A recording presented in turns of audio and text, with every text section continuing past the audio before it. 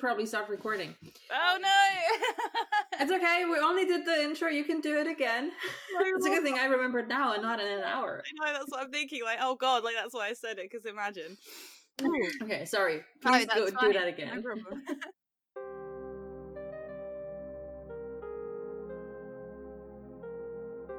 Hey guys, welcome back to Merlisten, a monthly podcast where we talk about BBC's Merlin, the show, the ships, the fandom, and the characters. I'm Miss Snowfox. And I'm Zancredible. And today we are kind of wrapping up season 2. We've done all the episode reviews for every single episode this season, and we're going to talk about the season as a whole, have a chance to really dive into the nitty-gritty of kind of the overall arcs and the character journeys and the relationships and stuff, just like we did with season 1. And to help us out today, we've got one of our dear listeners and commenters, and already having been a guest on the podcast once before, Anne. Hello.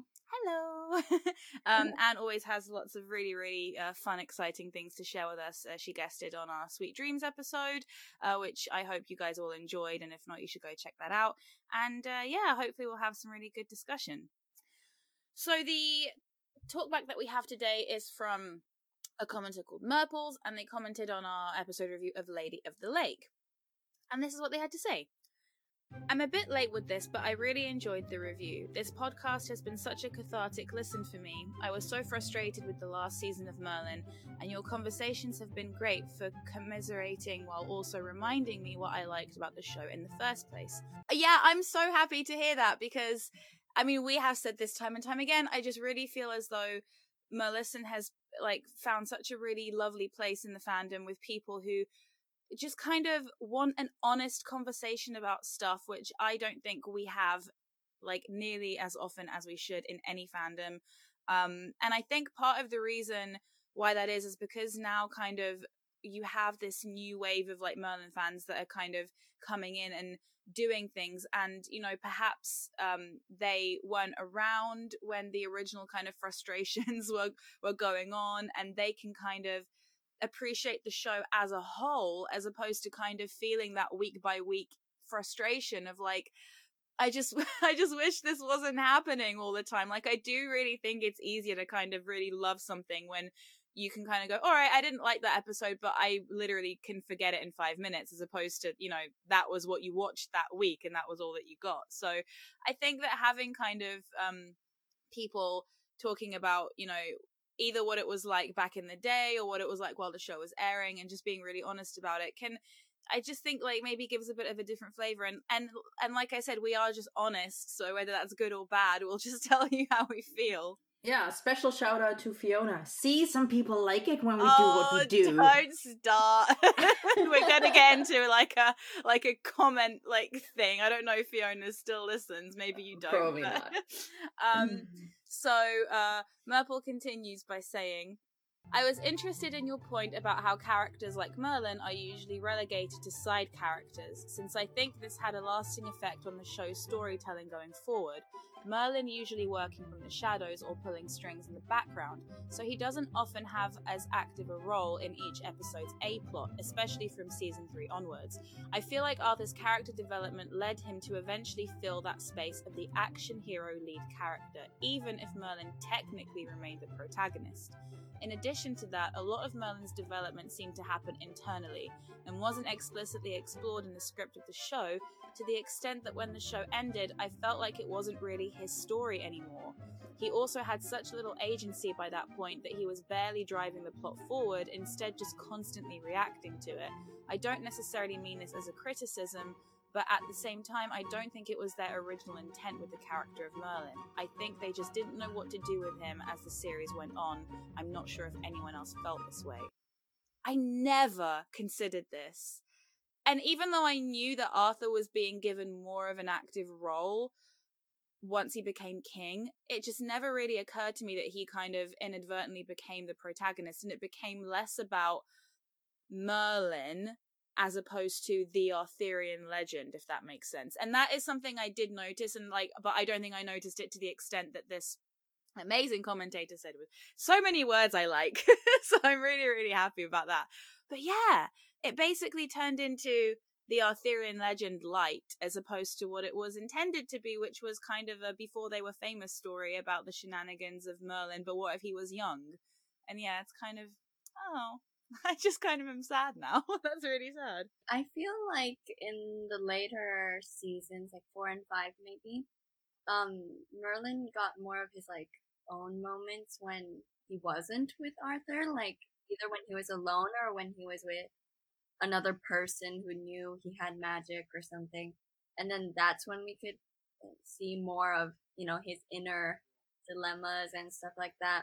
But like I've especially like season 5, yeah, like whenever Merlin and Arthur were together, it definitely did feel like Arthur was the main character and Merlin was kind of like in the side.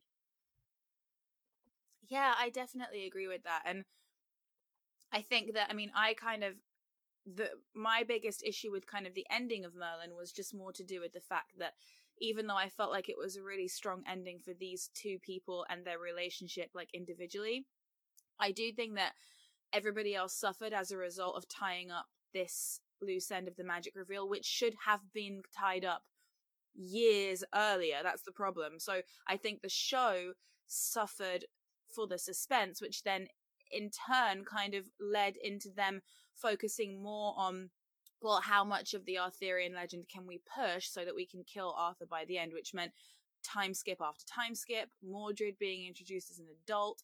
It just, yeah, it felt like it completely deviated from what the original intent was supposed to be. So yeah, I'm a little bit kind of, yeah, I don't know. I mean, it's not that I dislike the latter seasons of the show, because I genuinely do think that they're doing some things in those latter seasons which are simply amazing. Like the performances get better every year, the tone gets stronger every year, like the overall kind of like consistency of the tone, I mean.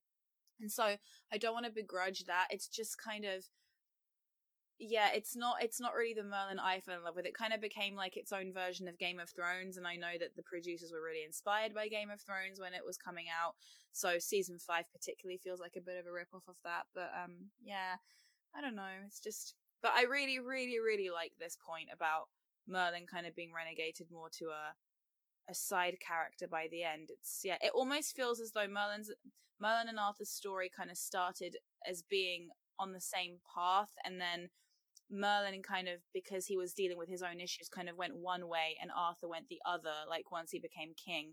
And they still obviously shared a lot of scenes, but they weren't necessarily, kind of on the same character arc anymore, which, yeah, is a bit sad. But do you think that Merlin could have ended as a happy ending?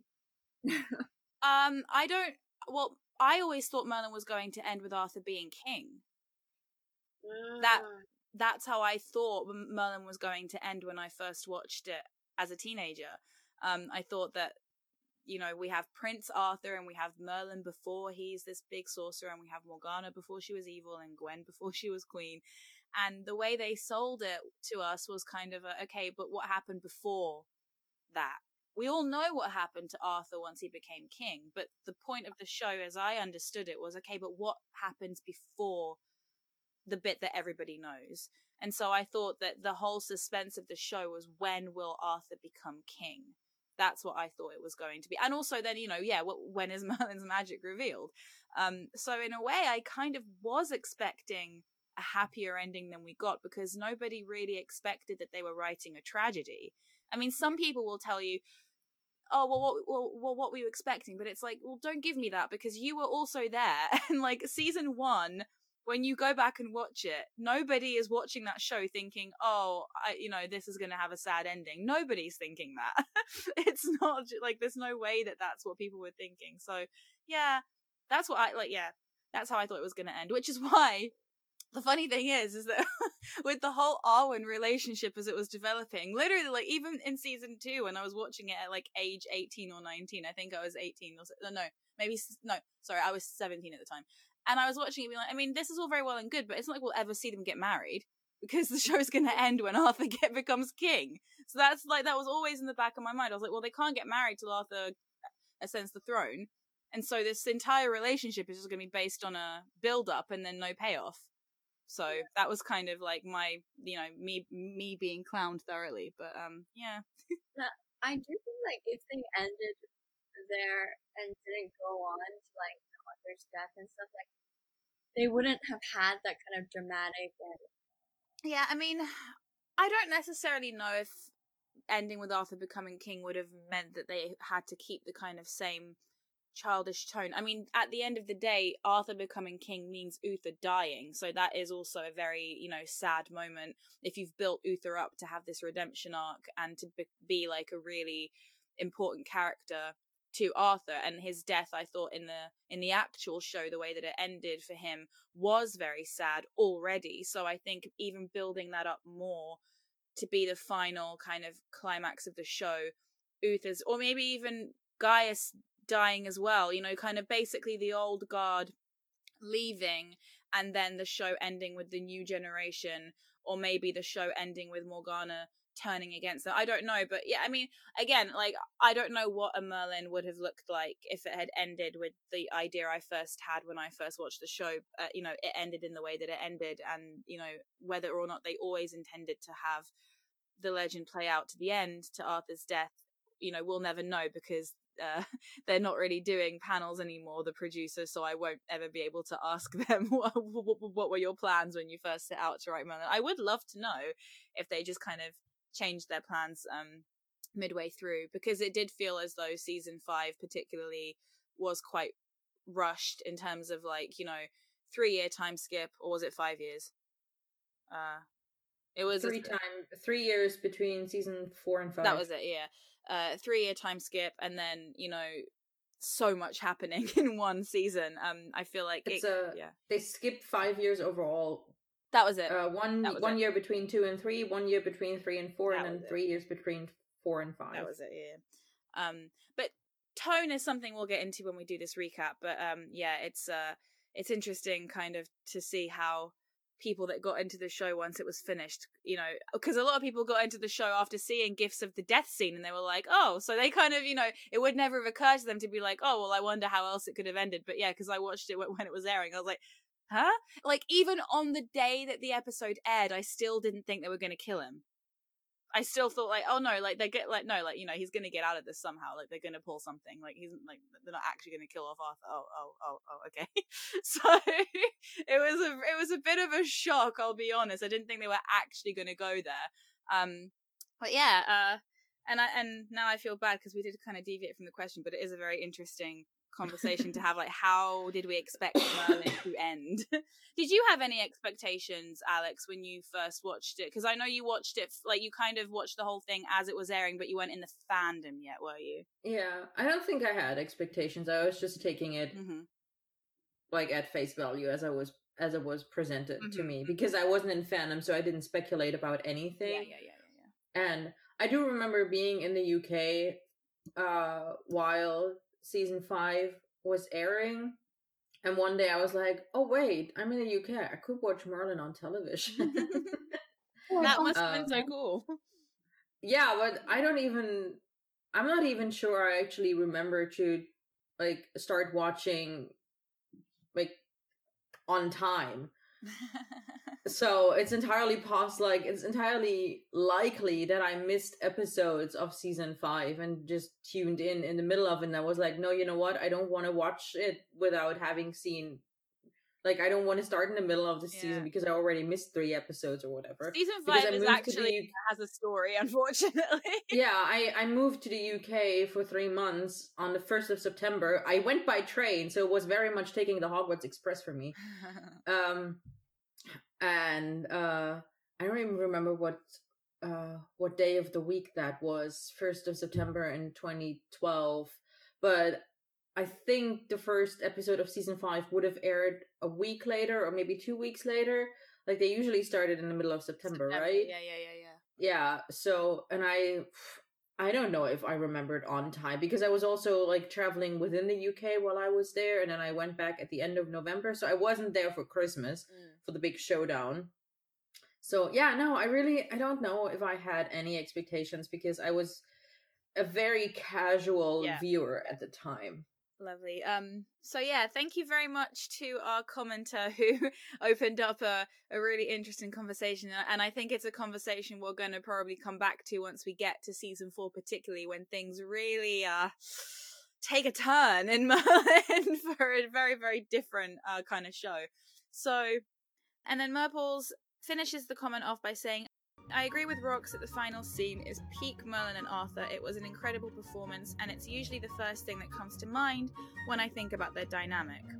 And, I mean, I've already said that it's my favourite Merlin and Arthur scene in the entire show. I still can't believe that we actually got something that was so tender between them in an episode that had nothing to do with Merlin and Arthur. And it's kind of, I think that's why Lady of the Lake kind of stands out to me always as well, because I know that it's coming at the end, and so it's just like, makes me so happy.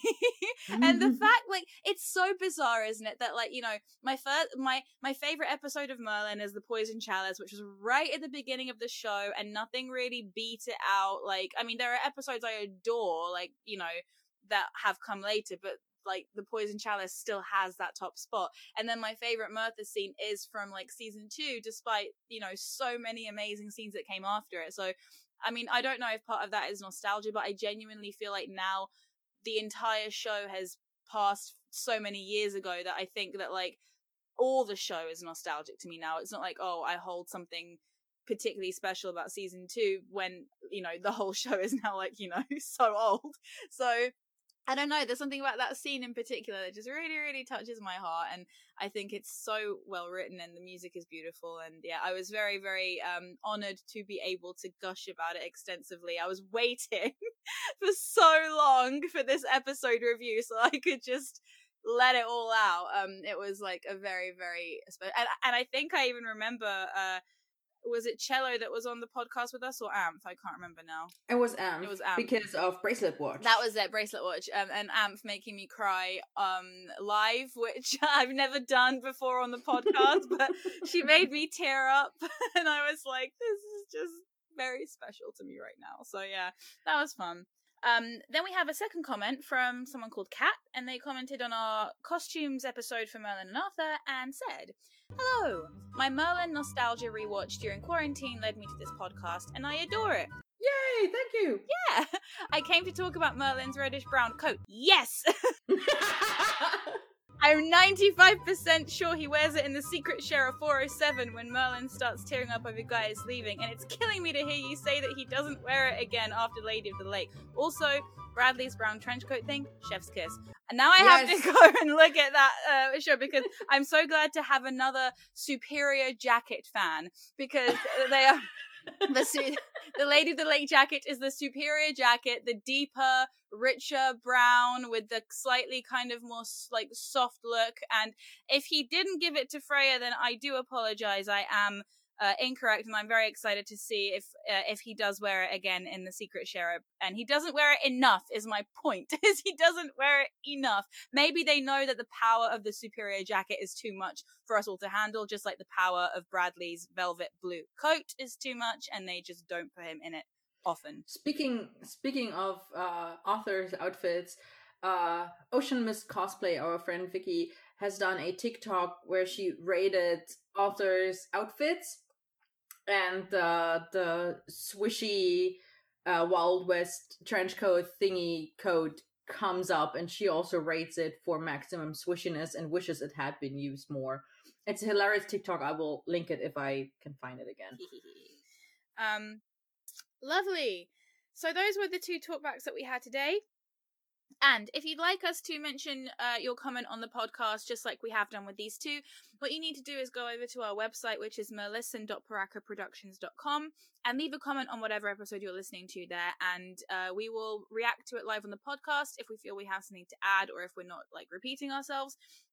If you don't care about being featured, or you just want to get in touch with us in any other kind of way, then you can reach out through all of our social media. So we are Merlisten on Tumblr and Twitter, where you can go and leave us ats and DMs and reblogs and all that good stuff, and we will always reply to you there. Or you can email us, merlisten.podcast@gmail.com, where Alex will send you an email back if you reach out that way. We have an iTunes where you can rate and subscribe and leave a review. I don't think we can reply to reviews, but we will maybe give you a shout out on the podcast if you do.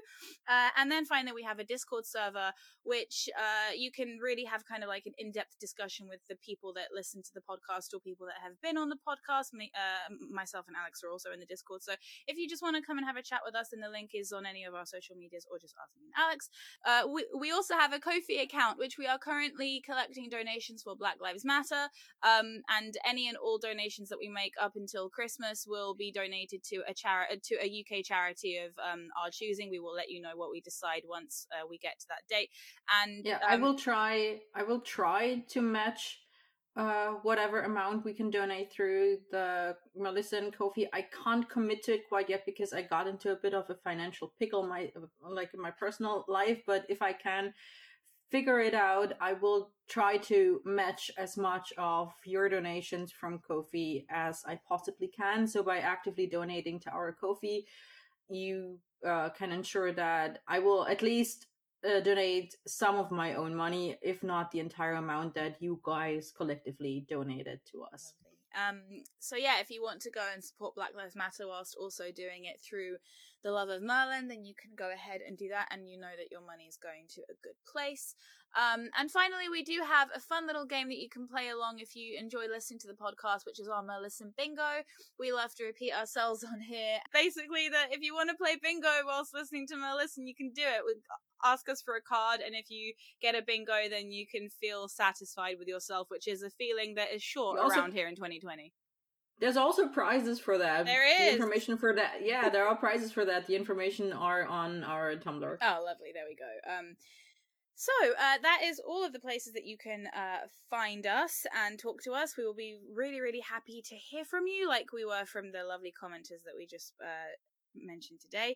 And with that, we are going to move into the episode proper and talk about season 2 as a whole. And I know that Alex has some statistics before we get into kind of the meat of what's going on. Yes, just I'll try to make it short. On average, during an episode, there were 3 female characters, of which 2 were usually from the main cast and 1 was a guest appearance. We had overall 6 guest characters with names who were women. And then on average, per episode, we had 7 male characters, 5 of which were main characters and 2 were usually guest characters. There were 15 guest characters with names, if I'm counting Mordred only once, which I'm doing, but if you count Mordred twice, then it would be 16. And we had, if I didn't miscount, 3 characters of color, Myra, Eglain, and Lancelot in this season. And nobody else. Unless I forgot someone, please correct me if I did. I'm not counting Gwen. Yes, Gwen, obviously. I'm counting POC that we haven't met before. Cool. I'm counting Lancelot because he was only in 1 episode in season 1. I wouldn't count him. Cool. I mean, actually, I will count him in the future because he's here so rarely. He's only ever a guest character, basically. In theory, he's a main character, but in actuality, he is a guest character. He's a guest. But once Elian starts showing up in season 3, I will only count him once because then he's a recurring character that we see regularly. I'm counting additional characters of color apart from the main cast. Who was the second person you said? Eglain, that druid that Morgana went to. Oh, okay, yeah. Okay, so let's move on to overall impressions of season 2. What do we think? And you've not spoken much yet, so I'm going to ask you to go first. What do you think of season 2 as a whole? What's your first impression or overall impression? Are we doing tone or is that later? Tone is second. That's later. Yeah, so just kind of your general vibe. Let's say that. That's how the kids are calling it, right? Your general vibe about season 2. Well, I don't know how to say this without kind of going into tone, but I just thought that season 2 was so much brighter and so much more playful than even season 1. I think season 2 might be the most playful and kind of light season, and I don't know why, but when I think about Merlin, I always keep thinking back to season 2, and like I love that you've said that. I love that you've said that because I feel the same. Like season 2 and 3 to me, I feel like are very similar in terms of the style and the rhythm and the tone. And I really feel like when I think of Merlin, I like my mind immediately goes to those 2 seasons and some episodes from those 2 seasons. Yeah, That's so interesting. And I don't know, a lot of my favorite episodes are in season 2. I think because season 2 feels kind of like exploratory, like in its creation. I think like 4 and 5 is 1 is like setting everything up. 4 and 5 is like really like pumping out the drama, and then season 2 is like you get these random episodes that are not really related, but then you get to see different aspects of the story and the characters, which I don't know. If you watch it for the first time, it's really memorable. I think, and it's fun.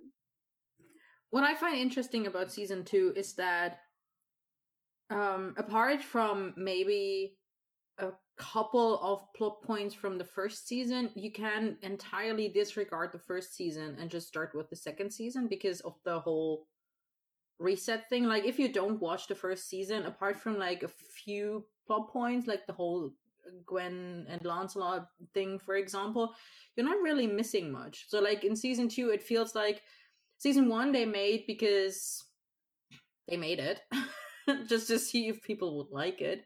And then they realized, okay, people like this enough, we're gonna do a second season. Okay, now we're really gonna start. That's what season 2 feels like to me. It's like they're like, okay, season 2 was moderately successful. We got another season out of the BBC.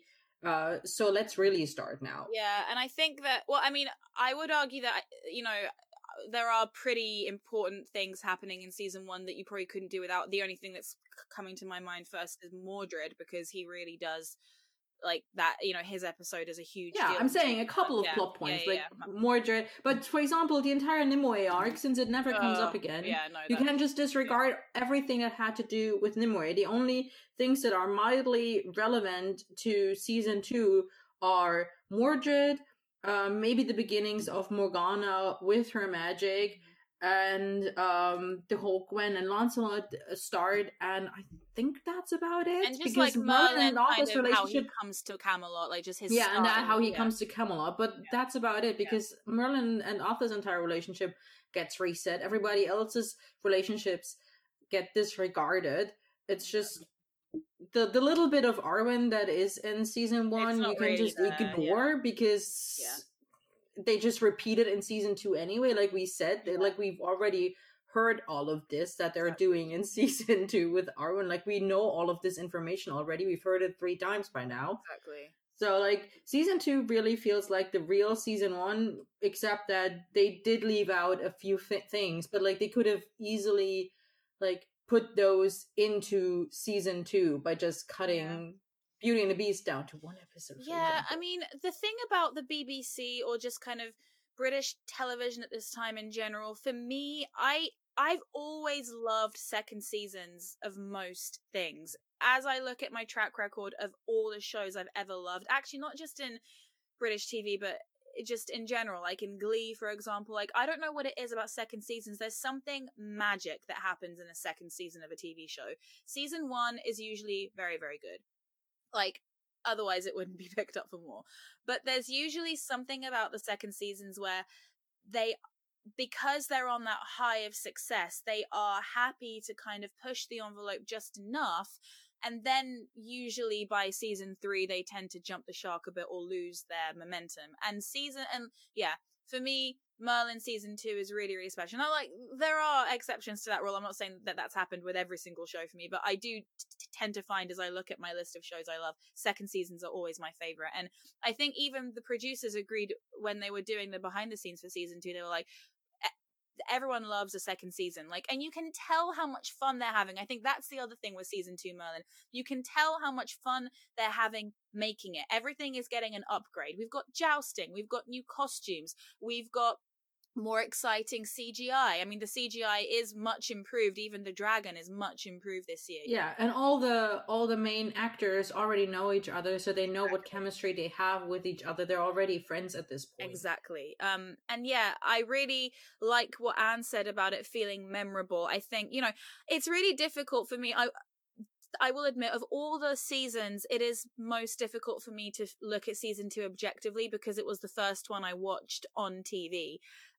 So I don't even feel the same nostalgia for season 1 as I do for season 2 because I remembered the excitement of watching it week to week. And when I started season 2, I wasn't yet fully in the fandom. I'd already started reading fanfiction because I caught up on season 1 and I started kind of having a couple of ships that I enjoyed, so I went in search for fic, but I wasn't really super into it. I didn't start writing my first fic until Sweet Dreams, which is when I wrote my first Merthyr fic.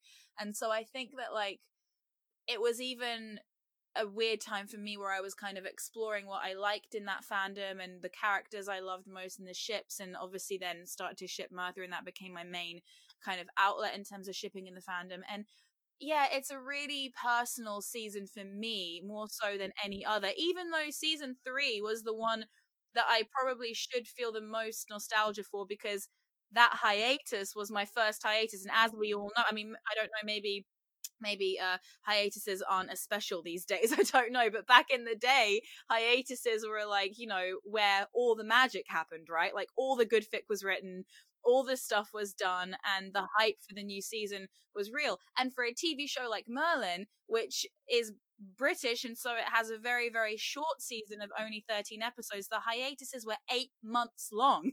So you really did have a huge amount of time to get hype for the next one. But yeah, season 2 for me just screams like higher stakes, basically. And I do agree with you, Anne, and I don't want to like go too much into tone either, but it is kind of like a slippery slope because there's so much about season 2 is to do with tone, because it does feel sillier in some respects, and yet in others I feel like the tone is more serious than ever before, because I really do think that with Morgana turning evil finally, and with everything that happens in the finale and the dragon, and you know, Valinor dying, yeah, and some very scary episodes like the Witchfinder, which you know, which I think you know is quite scary. I think that everything feels more immediate, and things feel like they're kind of moving forward, even though the structure is still very episodic, unfortunately, and we don't really see a continuous narrative, I'd argue, until, I mean, if I was being harsh, I'd say season 5, but maybe. But that's normal for television of that era. Exactly, it's very normal. Like that's very normal. Like in a tangent that probably got cut from this episode, we mentioned Supernatural, and Supernatural, the first, I mean, there is something of an arc in season 2 and 3, a little bit like an overarching, like there is a little bit of an overarching arc in all the first 3 seasons, but the first 3 seasons feel very episodic. That's because the Monster of the Week format was just a thing that they went with, and honestly they should have stuck to it, but never mind that.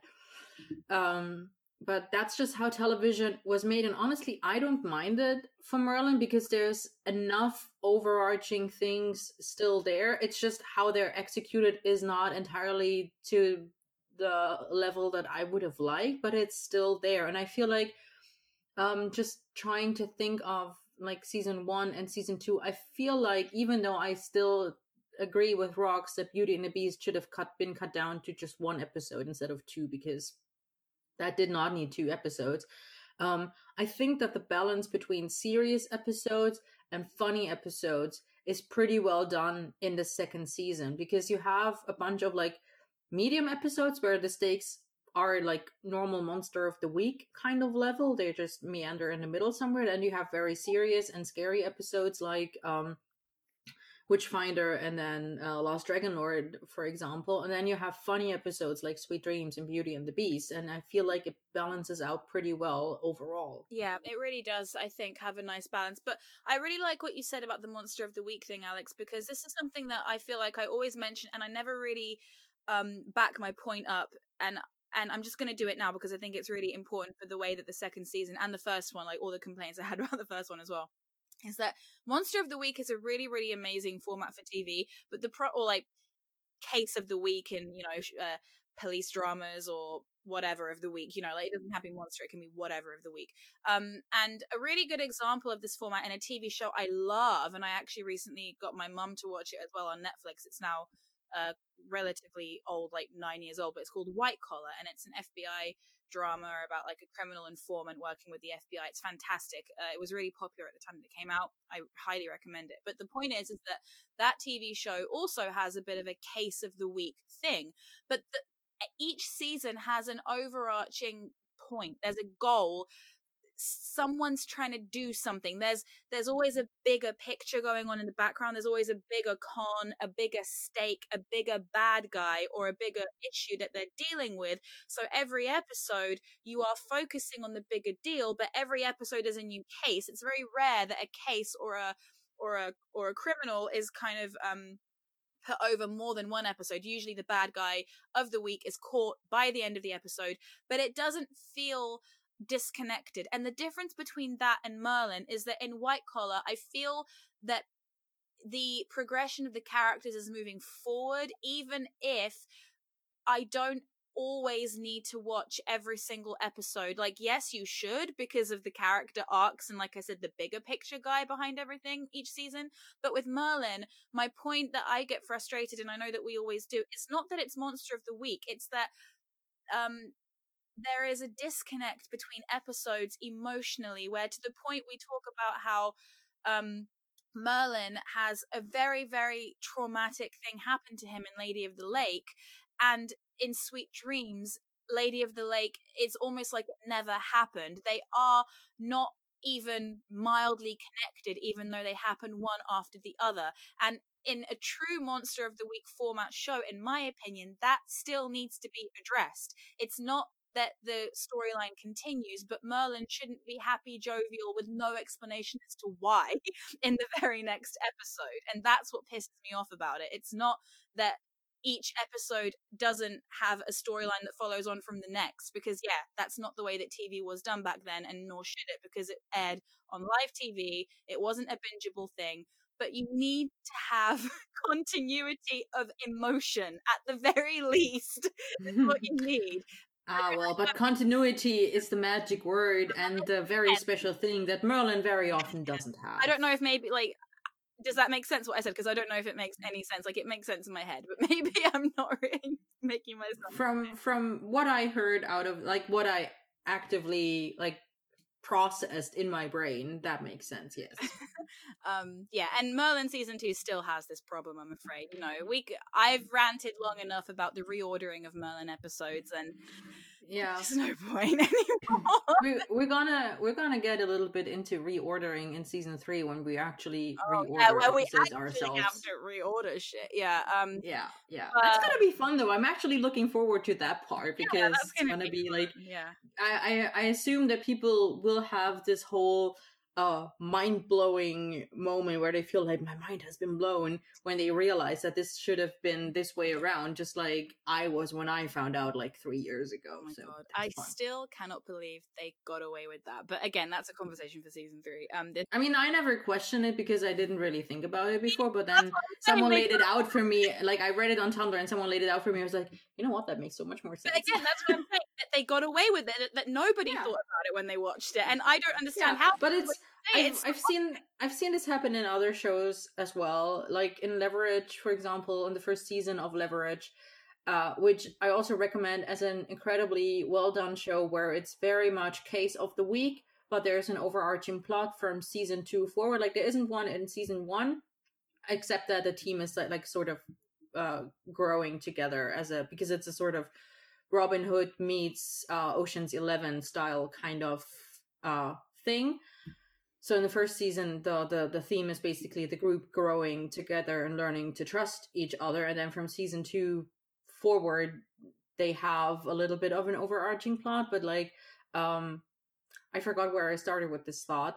That it's a case of the week thing, and we were talking about it in regards to Merlin. Yeah, never mind. We can just cut that. It's not relevant I was anyway. trying to help you get back on track. It's okay. I lost my own red thread. It's fine. I have something to say. Yes. So I thought what Rock said about Lady of the Lake, and then the next one is Sweet Dreams, right? I thought it was really interesting because, I think someone can make an argument for Merlin as a character that, like, some time passed, and even though someone you really love, like, died, you don't really like think about it every single day. Like, if a couple of, I don't know, months passed, especially like he only knew her for like a couple of days. But I felt that it was more so of like a drastic tone change for the audience. So for me, I basically watched Lady of the Lake and then Sweet Dreams right after, because I didn't watch it when it was originally coming out, and it definitely felt like a big change, and it was kind of jarring. But for Rocks, like when you watched it on TV when it was coming out, what did it feel much different? Because there was like a time gap. Well, the thing you have to remember is that when watching TV in 2009 was very different to watching TV in 2020. And I think that part of the reason why sometimes people maybe get frustrated with us when we criticize Merlin is because we're looking at it from like a revisionist kind of angle.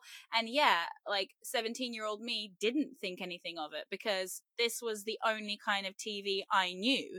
Like, Merlin was the first TV show I ever watched. Like, I wasn't a TV person. I was a massive movie fan. I never really sat down to watch television, like, with a remote control and waiting for a specific time.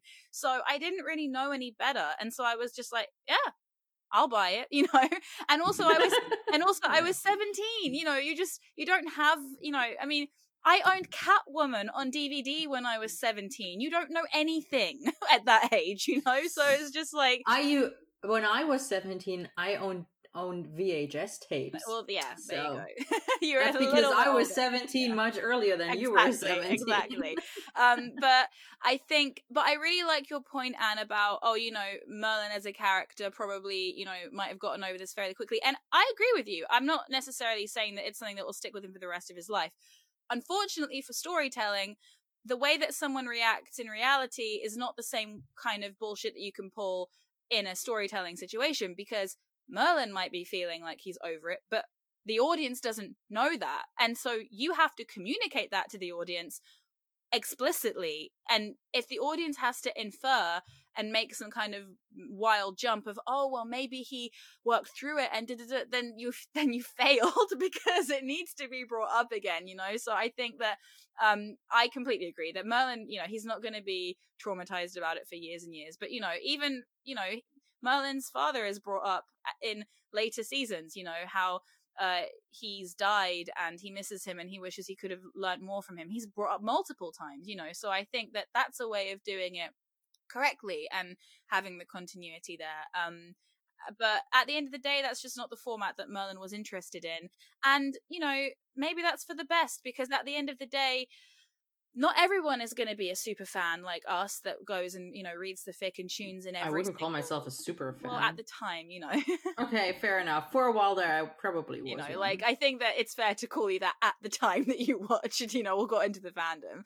And so people are sitting down with their families, they're eating dinner. You know, the vast majority of Merlin viewership is not a Merlin fan. They're just there to tune in and they like the show. And so you can't really write a TV show like Merlin from the perspective of someone that's going to be creating a podcast about it 10 years later. Yeah.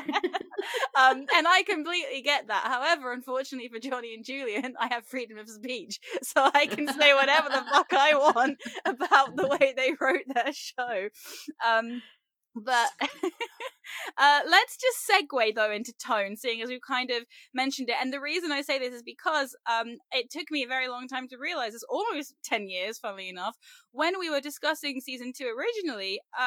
Season 2 is the first season where we start getting the quote-unquote comedy episodes. And I don't know why it took me so long to realize that season 1 doesn't have any comedy in it. I mean, it does, but not specific episodes dedicated to it. And season 2 and 3 are the only ones that have it, because I would argue season 4 doesn't have a comedic episode. A Servant of Two Masters is funny, but it's not there for comedy. It is quite a dramatic, I would say, episode with Morgana being a villain and all that kind of stuff. Whereas, like, we've got Beauty and the Beast part 1 and 2, we've got Sweet Dreams, then we've got Goblin's Gold. I don't know if the Changeling can really count as a comedic episode, and we know for a fact they were doing that on purpose. They were trying to break up the tone of the season. And I guess my question to you guys is, how do we feel about that? And are we happy to see the change in season 2? Are we happy that they stopped doing it by season 4? What's kind of what's our overall thought about the comedic breaks in the season? I thought Alex said that was pretty good. And I think I said that too when I was doing Sweet Dreams, that I thought that it was refreshing, maybe, like, I don't know.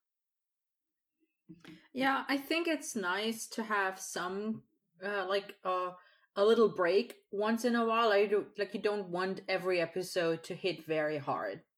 Like you can't have a Witchfinder every week. Mm-hmm. It would just Uther would if he had his way. I mean, that's what Game of Thrones does. Game of Thrones did very serious episodes every week. There were always high stakes. You never knew who was gonna die and how, or who was gonna, get into some really deep shit, or like have something really fucked up happen to them with Game of Thrones. So you were very tense watching this every week.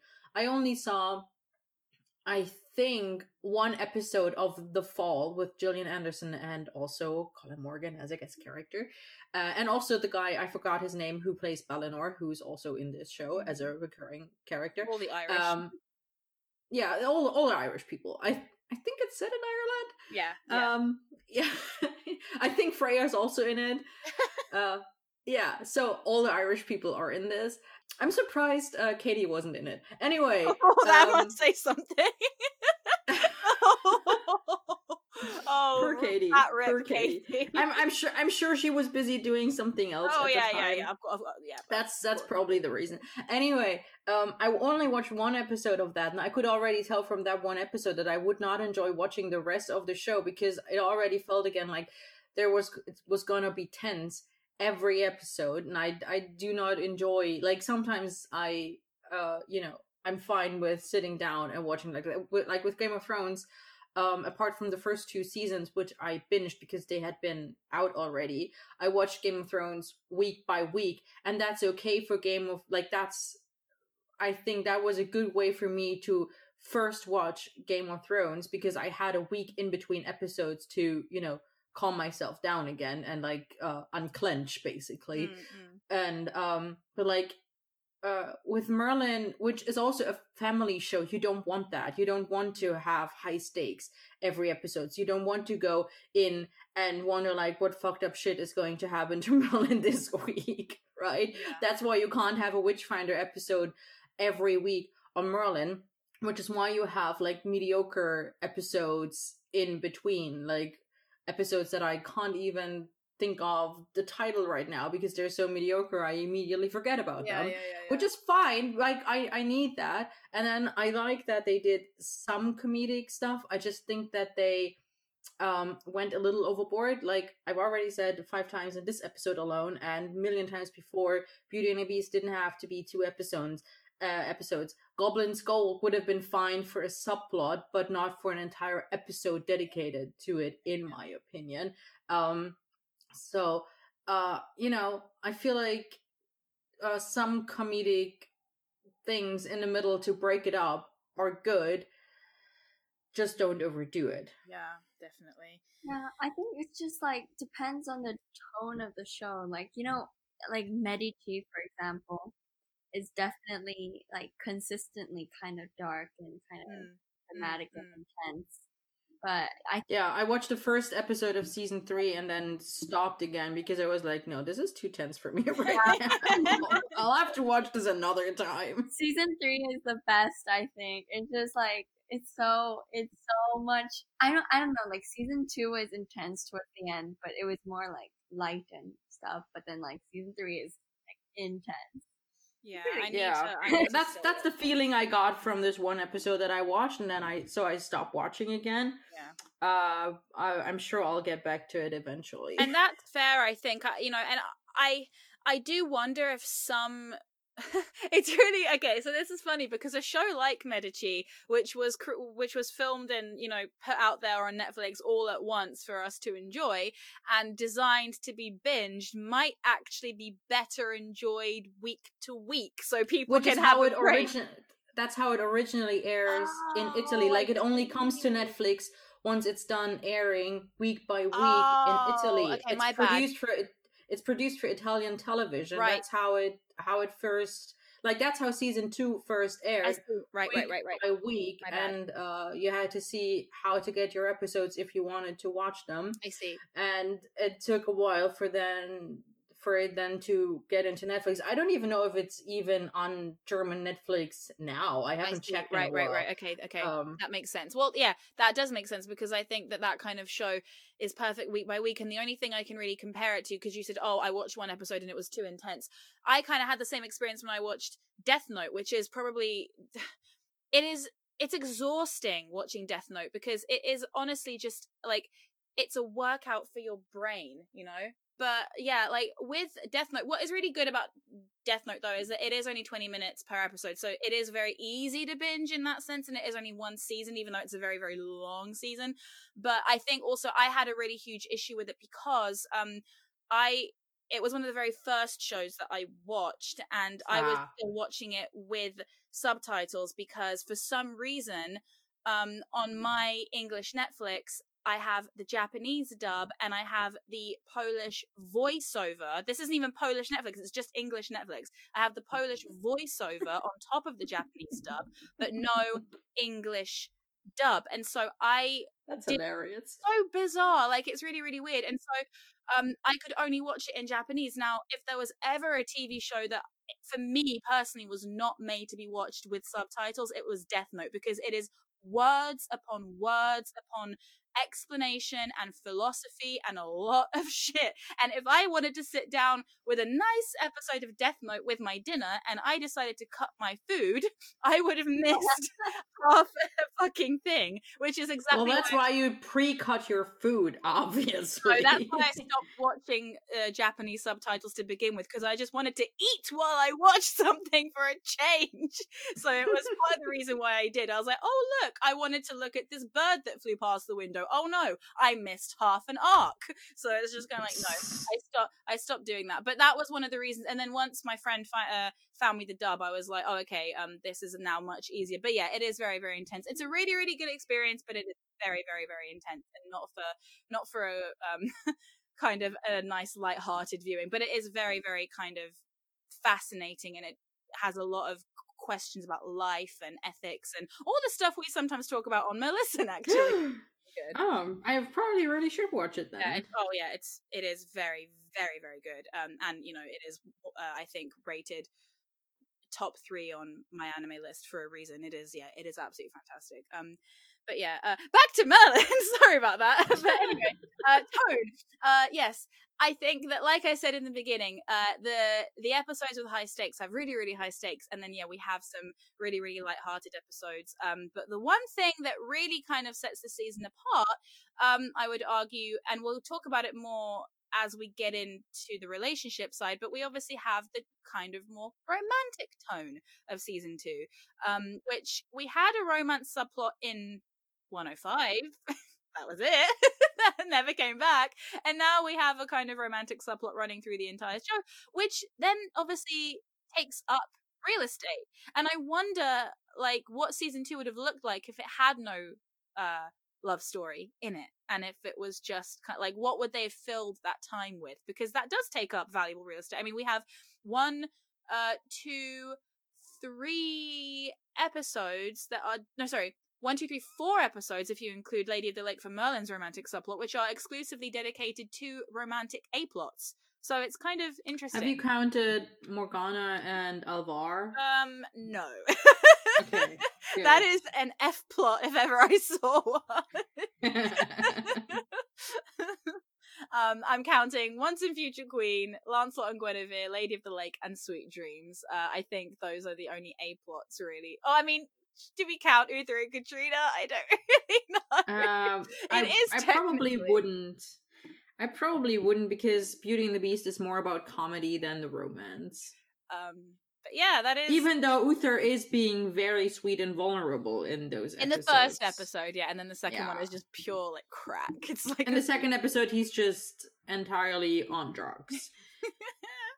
But yeah, I mean, we will get into Arthur and Gwen and their story, like, once we look at the relationships. But yeah, I find it interesting that this is, the first time that we get a proper romantic subplot, and it kind of, we do lose that by season 5, because Arthur and Gwen do take a back seat in terms of, like, their relationship, because they're married now, and that's that, so, apparently married people don't get development. That's just the way that it is. I mean, I'm fine with that. Oh, yeah, I'm not into established relationship fics anyway. Yeah, exactly. But I know that a lot of fans of theirs, probably rightfully so, were very upset that by the time they got married, they were just like, they only got one kiss. How dare they only got one kiss? They didn't even get one.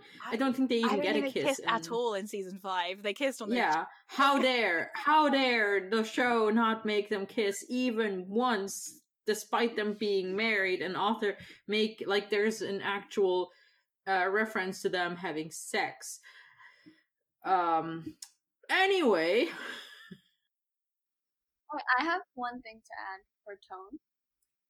I finally found my notes. I actually wrote notes, like, maybe a couple of months ago, and I forgot about it.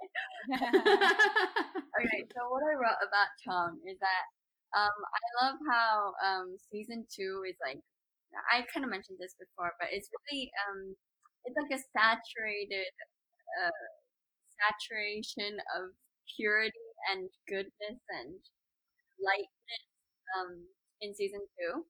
And I think that is, like, that really contributes to the fantasy part of the show, which, like, obviously is created by things like dragons and knights and stuff like that, but also I think, like, the idealism and, like, the hope and stuff like that, the more character, like, traits of Merlin and, like, the show itself is, like, it really I think that's why season 2 is really memorable. It creates this tone of, like, fantasy and, like an ideal kind of glossy version of, like, what it's like. Yeah. But then also, like, there are, the dark episodes. So, yeah. Yeah, I would agree with that. That kind of, like, high fantasy, glossy, like, knights. Yeah, just everything about season 2 feels really...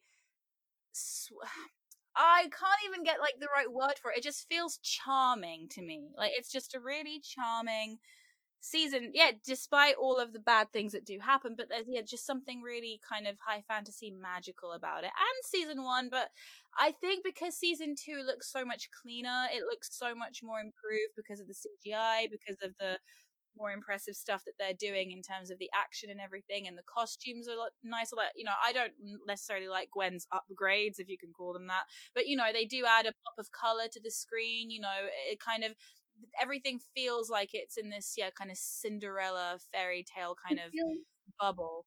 Yeah, it feels like it's a classic. Like, later it gets more dramatic and stuff like that, but then season 2 is always going to be, like, the classic. Yeah, I do love season 2. So, in terms of isolated stories, I assume, like, isolated I meant as in literally the characters are isolated. Okay, that makes a bit more sense now. Yeah, I feel like they definitely expanded the world in season 2.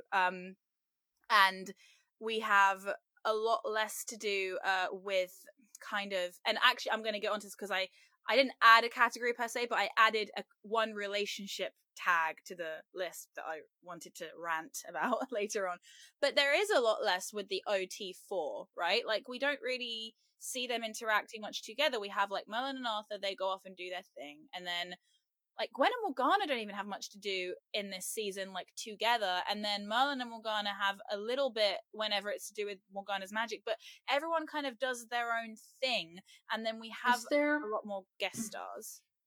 Is there an episode where all 4 of them are actually involved, a part of from maybe Lancelot and Guinevere? Lancelot and Guinevere, yeah, but there, like, yeah. But even then, they're not all together at the same time. No. Doing a thing, not like Moment of Truth. Moment of Truth, or earlier with the poisoned water. Oh yeah, the Mark of Nimue. Yeah, so there's Mark nothing. Of Nimue, that's what it's called. Yeah. There is nothing really like that happening. Like I don't even think Merlin, Morgana, and Arthur have anything, and they had loads. Like they had Mark of Nimue. They had the beginning of the end when they helped Mordred escape. Oh no, sorry, they have the Fires of Ida Sholas. That's when the OT3 kind of comes back into play, but obviously it's a bit more angsty because not really though. Not really. They don't really. No, because Gwen is asleep. No, I meant Morgana, Arthur, and Merlin, like as the OT3 that did like a lot of kind of like FBI type stuff back.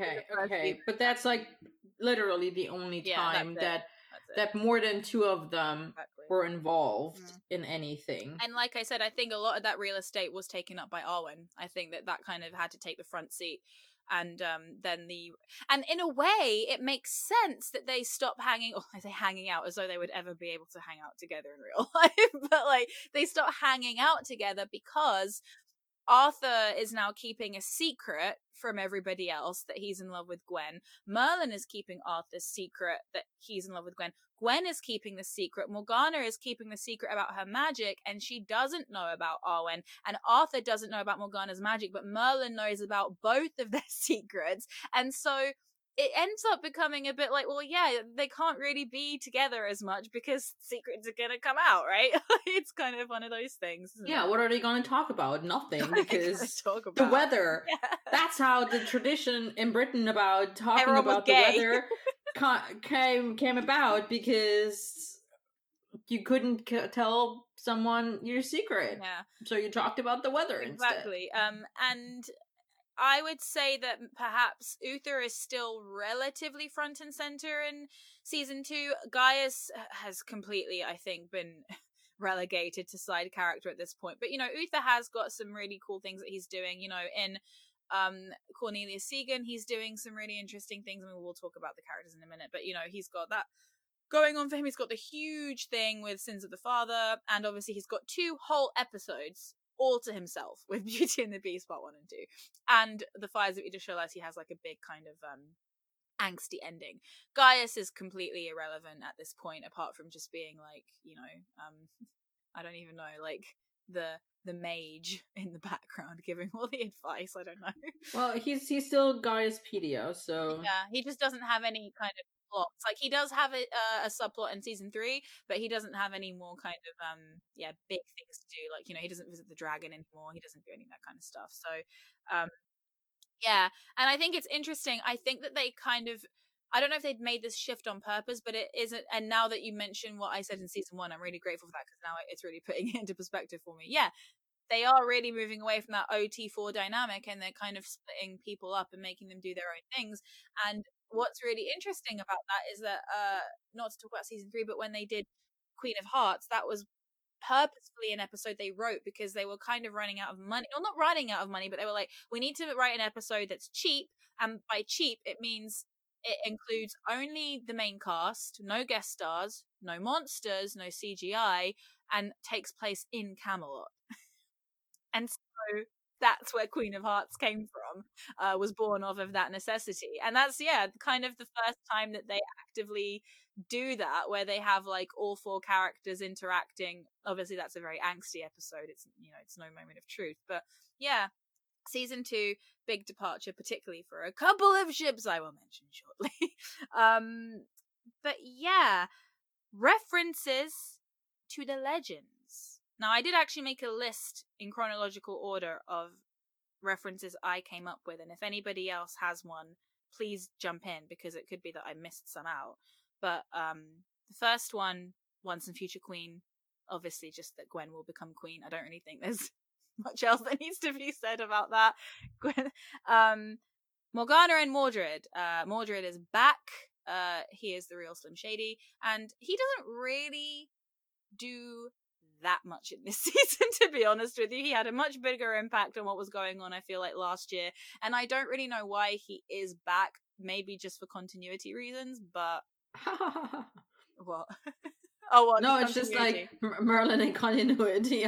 I'm not sure they thought that far ahead. Yeah, like, I would say he's more superfluous in Beginning of the End than he is in The Witchfinder, because at least he's there to, like, pull at Morgana's heartstrings to get her to do things. Witchfinder? The beginning of... Did I say Witchfinder? I meant Witches. Yeah, you said Witchfinder. I meant Witches Quickening, sorry. There's too many witches. There's too many complicated titles. Yeah. It's not a remedy to cure all ills, I tell you that.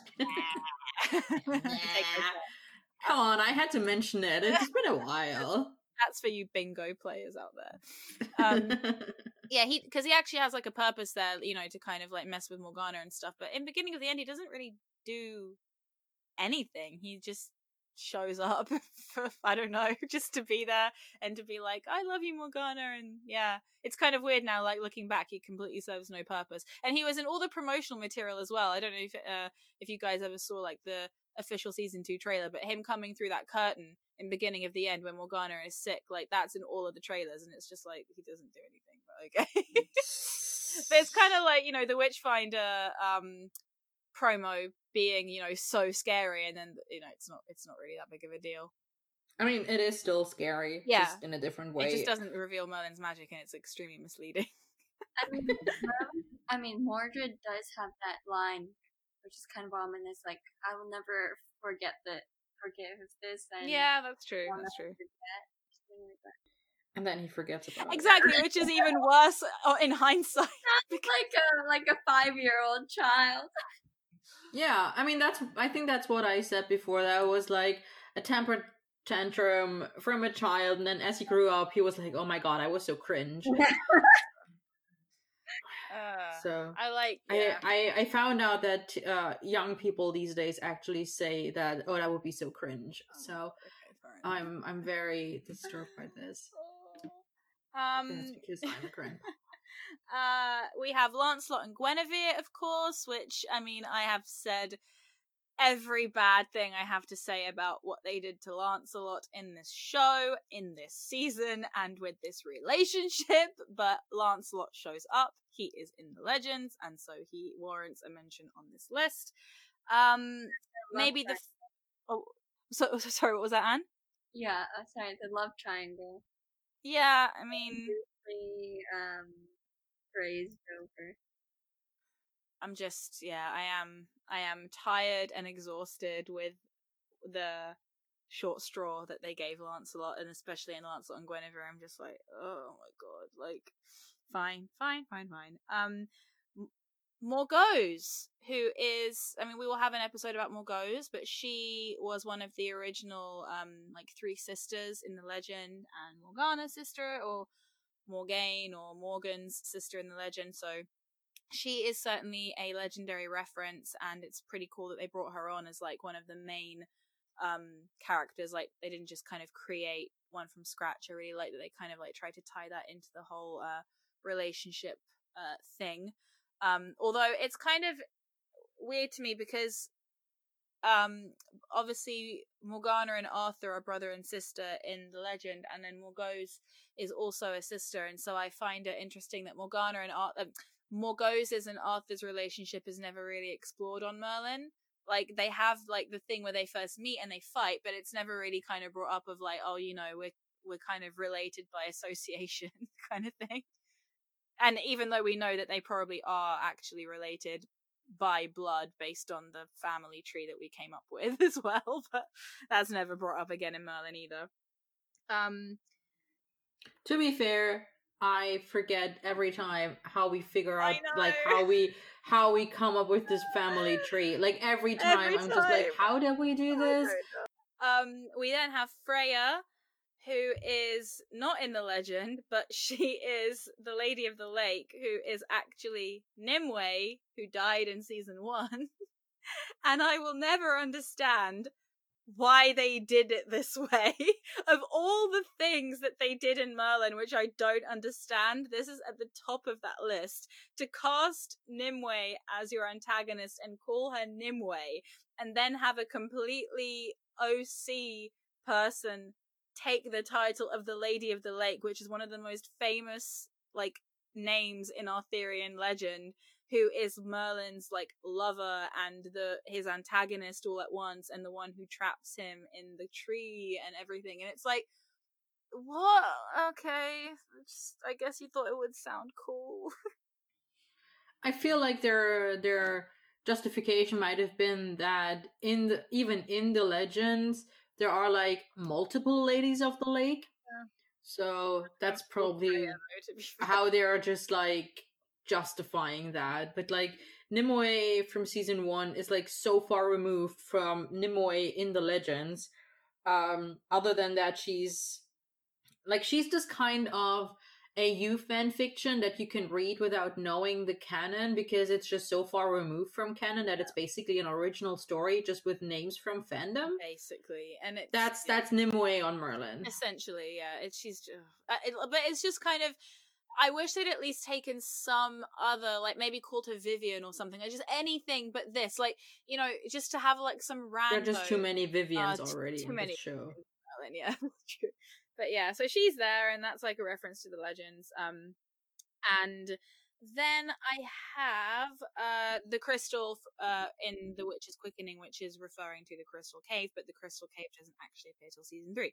But that's kind of like a little Easter egg for any people that know the legends and will recognize the crystal as being relevant to the legend. And so that is all of the references that I found. I don't know if anybody else has any more off the top of their head. Okay.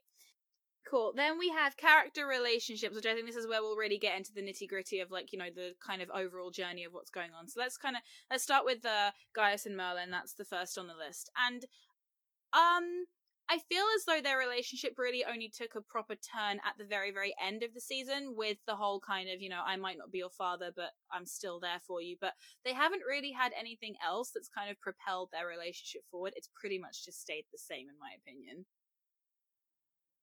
Yeah, Gaius continues to withhold information from Merlin that he might need. Like, I'm thinking about Sins of the Father, where Gaius doesn't tell Merlin about Morgause. He also continues to tell Merlin not to do something without explaining why Merlin shouldn't do something, because he assumes that Merlin will just blindly follow his orders, when Merlin has a history of doing none of that. So yeah, their relationship is basically exactly the same. And honestly, I'm not like, I mean, we all know that I don't like Gaius as a character. I love Richard and how he plays Gaius, but I don't like Gaius. I'm not mad that he has become more of a background character in this season. Well, there's not much else that they could have really done with him, to be quite honest with you. Like, I don't really see where they could have taken Gaius at this point. Yeah. To prison. I know you guys don't. I know you guys don't like the Goblin episode, but you know I kind of like it because I always thought that Gaius had a really big comedic potential, and that was like his. I mean, he does. He definitely does. I'm not arguing that. It's just that I just like everything else about him. Just everything he stands for, everything he is, everything he says. Yeah, I mean, I think he's a funny character, yeah. Although I'm not entirely sure that's intentional. It's the thing. Like, his eyebrow, like his permanently raised eyebrow it's just absolute meme quality. Like, I'm not arguing that. And his one-liners sometimes are amazing, but that doesn't change the fact that I think he's a terrible character and a bad parent figure for Merlin, because he doesn't actually parent Merlin. Yeah. I just love old people. I think that's why I have a soft spot for Gaius. Like, he's definitely not my favorite, like, in terms of, like, I would always choose Uther over Gaius, but he's just, like, he's just an old man, and I just love them. I think he's cute. But no, but I do agree that, you know, he's a very flawed character, is I think what I would Yeah, explain. he's a very flawed character, that's right. And I do think he is actually meant to be that way. I mean, they wouldn't have written him with the dodgy backstory without wanting him to be a dodgy character. Like, they wrote him mysterious on purpose. It's just that his backstory, which is heavily linked to Uther's backstory, is completely given a back seat, and the prequel that I always wanted is just completely forgotten. So I think that's partly why. I mean, I feel like season 2 has some nods to that with like with their relationship. Like, we talked about this in the Witchfinder, and especially at the end when Uther actually goes to Gaius to apologize and all of that. Yeah. But I think the Witchfinder is actually the only episode where like the relationship between Uther and Gaius is ever a topic. Exactly. That is the unlike season 1 where it's like well, no, the other time is Sins of the Father, when I have a scene. Yeah, with when they talk about Morgause, but like there's not much about them, which is fine in my opinion, because it isn't about Gaius and Uther as much as Rox wishes it were. It's about Merlin and Arthur. Same difference.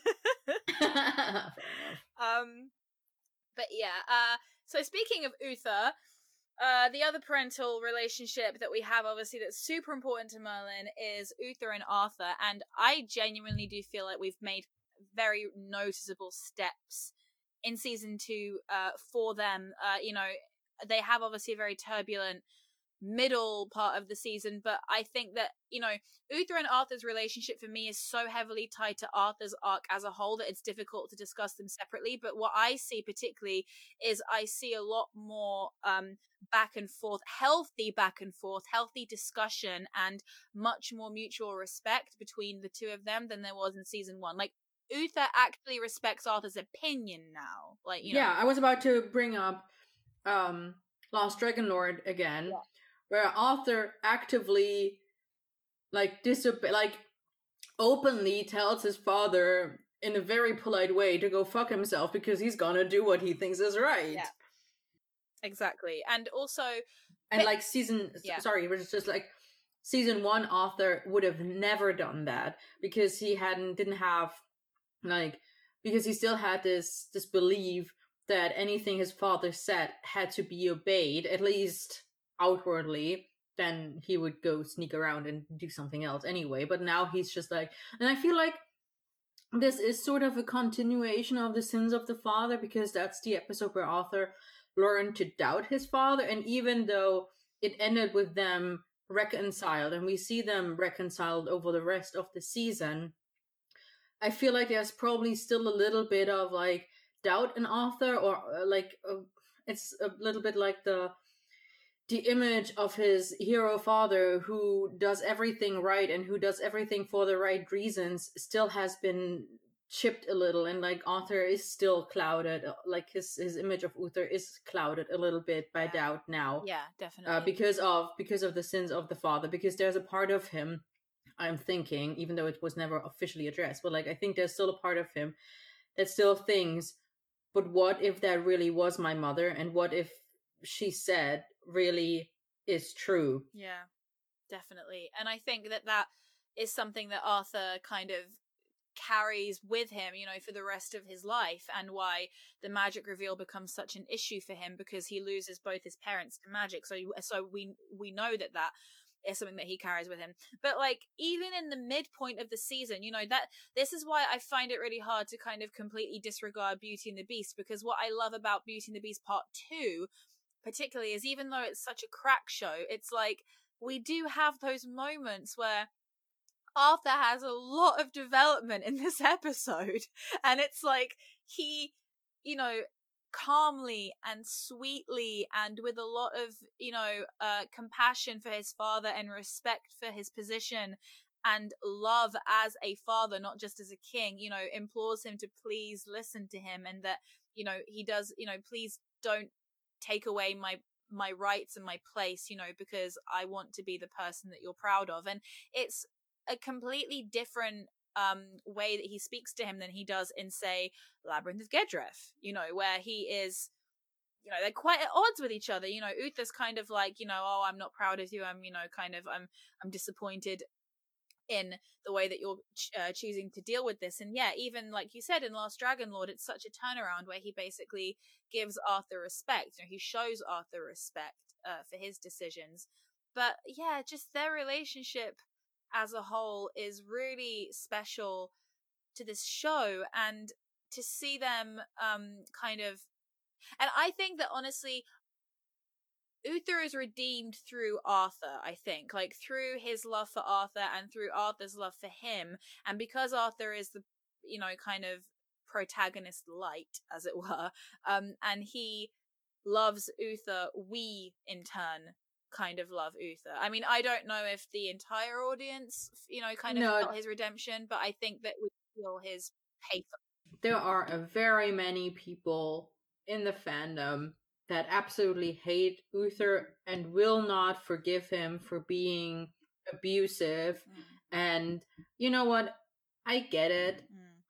Like, it's entirely dependent on your own circumstances as well, like your own experiences. And if there are like people in the fandom or in the audience that cannot forgive Uther, even though he obviously loves his children, he just has a hard time showing it in a way that we accept. Like, he tries to show it in his own way, but that's not necessarily good enough for other people.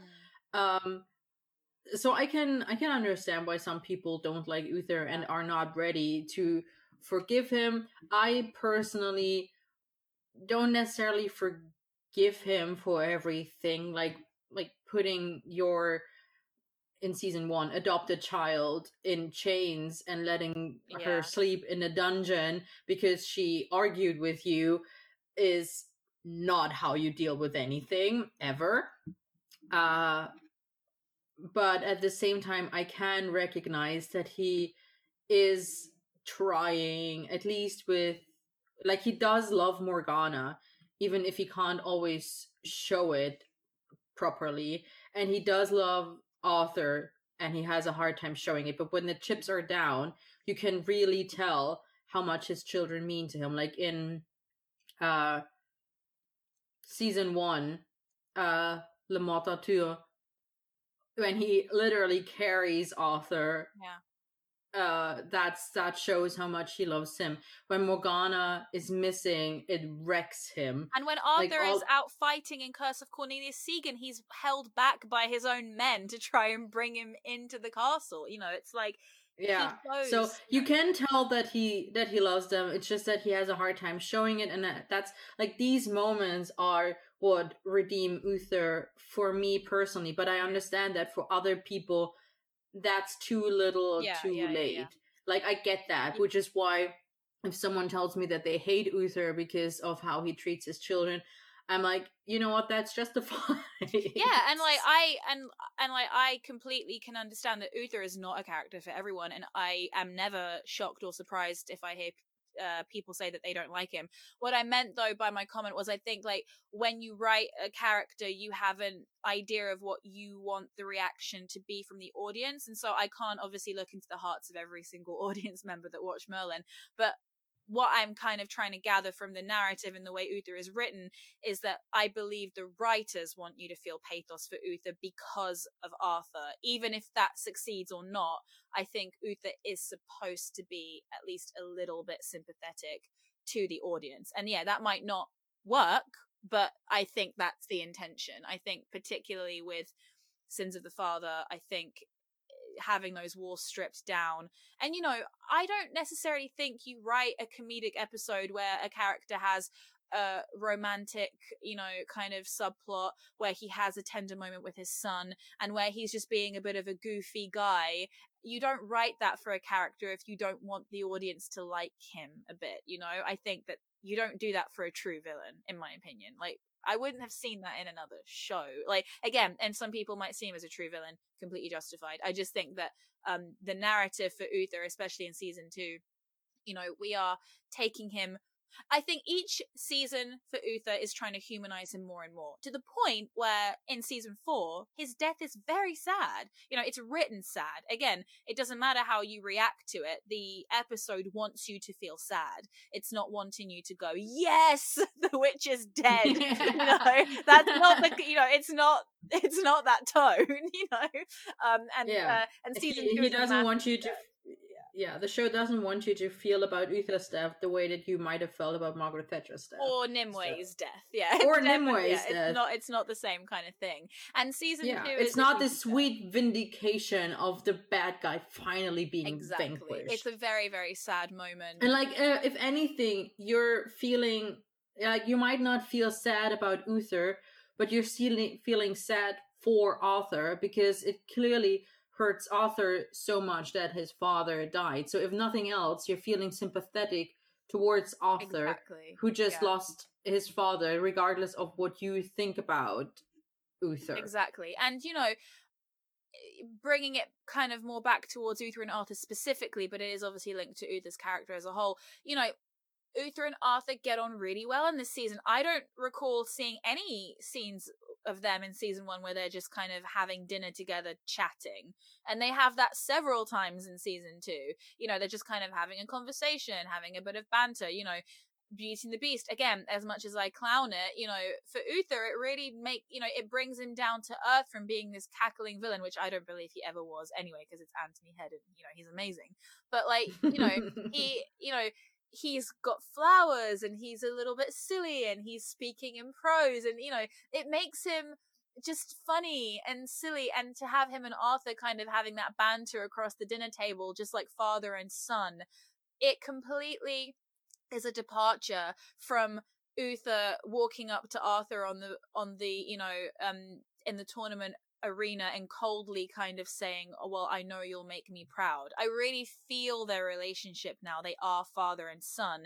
And, you know, Arthur is taking on more and more responsibility from his father and making his own decisions. And that is really important to both of their characters. And I think that their relationship, it's a small part of the show, but it's a really important part of the show. And I'm conscious that Anne hasn't said anything, so I'm going to let her talk now. Yeah, I agree. I remember, like, when I was doing the Sweet Dreams episode, I said something like that, like, Uther, part of him is, you know, redeemed, or supposed to be redeemed for the audience through Arthur's eyes, because, you know, no matter how bad Uther may be, he's still Arthur's father, and I think Arthur doesn't, like, let that go, and and especially when you see the death scene, like, Arthur actually does feel, you know, a connection to his father. And I think if we are on Arthur's side, we inevitably are also, like, emotionally connected to Uther in some way. And that's really interesting, because I just realized if we're on Arthur's side, but then whose side are we on? Because aren't we supposed to be on Merlin's side? And Merlin hates But the thing is, Merlin is also on Arthur's side. Yeah, Merlin. Yes, but Merlin would happily, you know, okay, maybe not happily, but Merlin has had moments in the show where he has contemplated whether the world would be a better place without Uther. And that is a viewpoint that the audience also has to get behind. So they really have done a very good job of balancing, well, what the fuck are we supposed to do with this audience? Because on the one hand, we want them to cry for Uther because we want Arthur to cry for Uther. On the other hand, we want Morgana's POV to come through, and we want Merlin's POV to come through. And that is a very difficult balancing act. And to be quite honest with you, you know, now that I'm saying it out loud, I really do believe that they have done a perfect job with Uther in this show, which is so rare because the show is written so badly, but they've balanced it so well where I honestly believe when Uther dies later in the show, you as an audience member, you know, most people won't love him to the extent I will, but I just really love tragic character, so that's why I feel this way. But for the standard audience member, I do believe that you feel that tug in both directions of, this was a man that did bad things, and I sympathize with all three of these characters that feel very differently about Uther. Mm-hmm. And it's so interesting, even with Morgana, and we're going to get onto his and Morgana's relationship shortly, right after this. But, you know, the fact that in the same show, like in the same season, you have Uther and Arthur who are getting closer and closer, and Uther and Morgana who are pulling further and further away. And it's like a really interesting kind of dichotomy there, and it's really good. And I feel like maybe you're either supposed to fall on one side or the other, or you really are supposed to kind of see bits of both. And Merlin kind of, falling right there in the middle. He's not quite a Morgana, and he only really likes Uther for Arthur's sake, let's be honest. Or Gaius's, because Gaius always defends Uther, for, you know, reasons that he has. I feel like I'm more like Gaius in the show, in the sense that I defend Uther because I believe he does good things now, and maybe didn't do good things when he was younger, kind of thing. Yeah. But yeah, Uther is a very, very interesting character. I like him a lot. But Uther and Morgana then, because oh boy, talk about family affairs. Not quite yet, perhaps, but definitely having issues, quarrels in this show. Although I would argue that their journey to kind of splitting apart in this season is not done as well as I remembered it, and I think it's done better in season 1. Probably it was. I mean, we talked about this in what was Witches Quickening?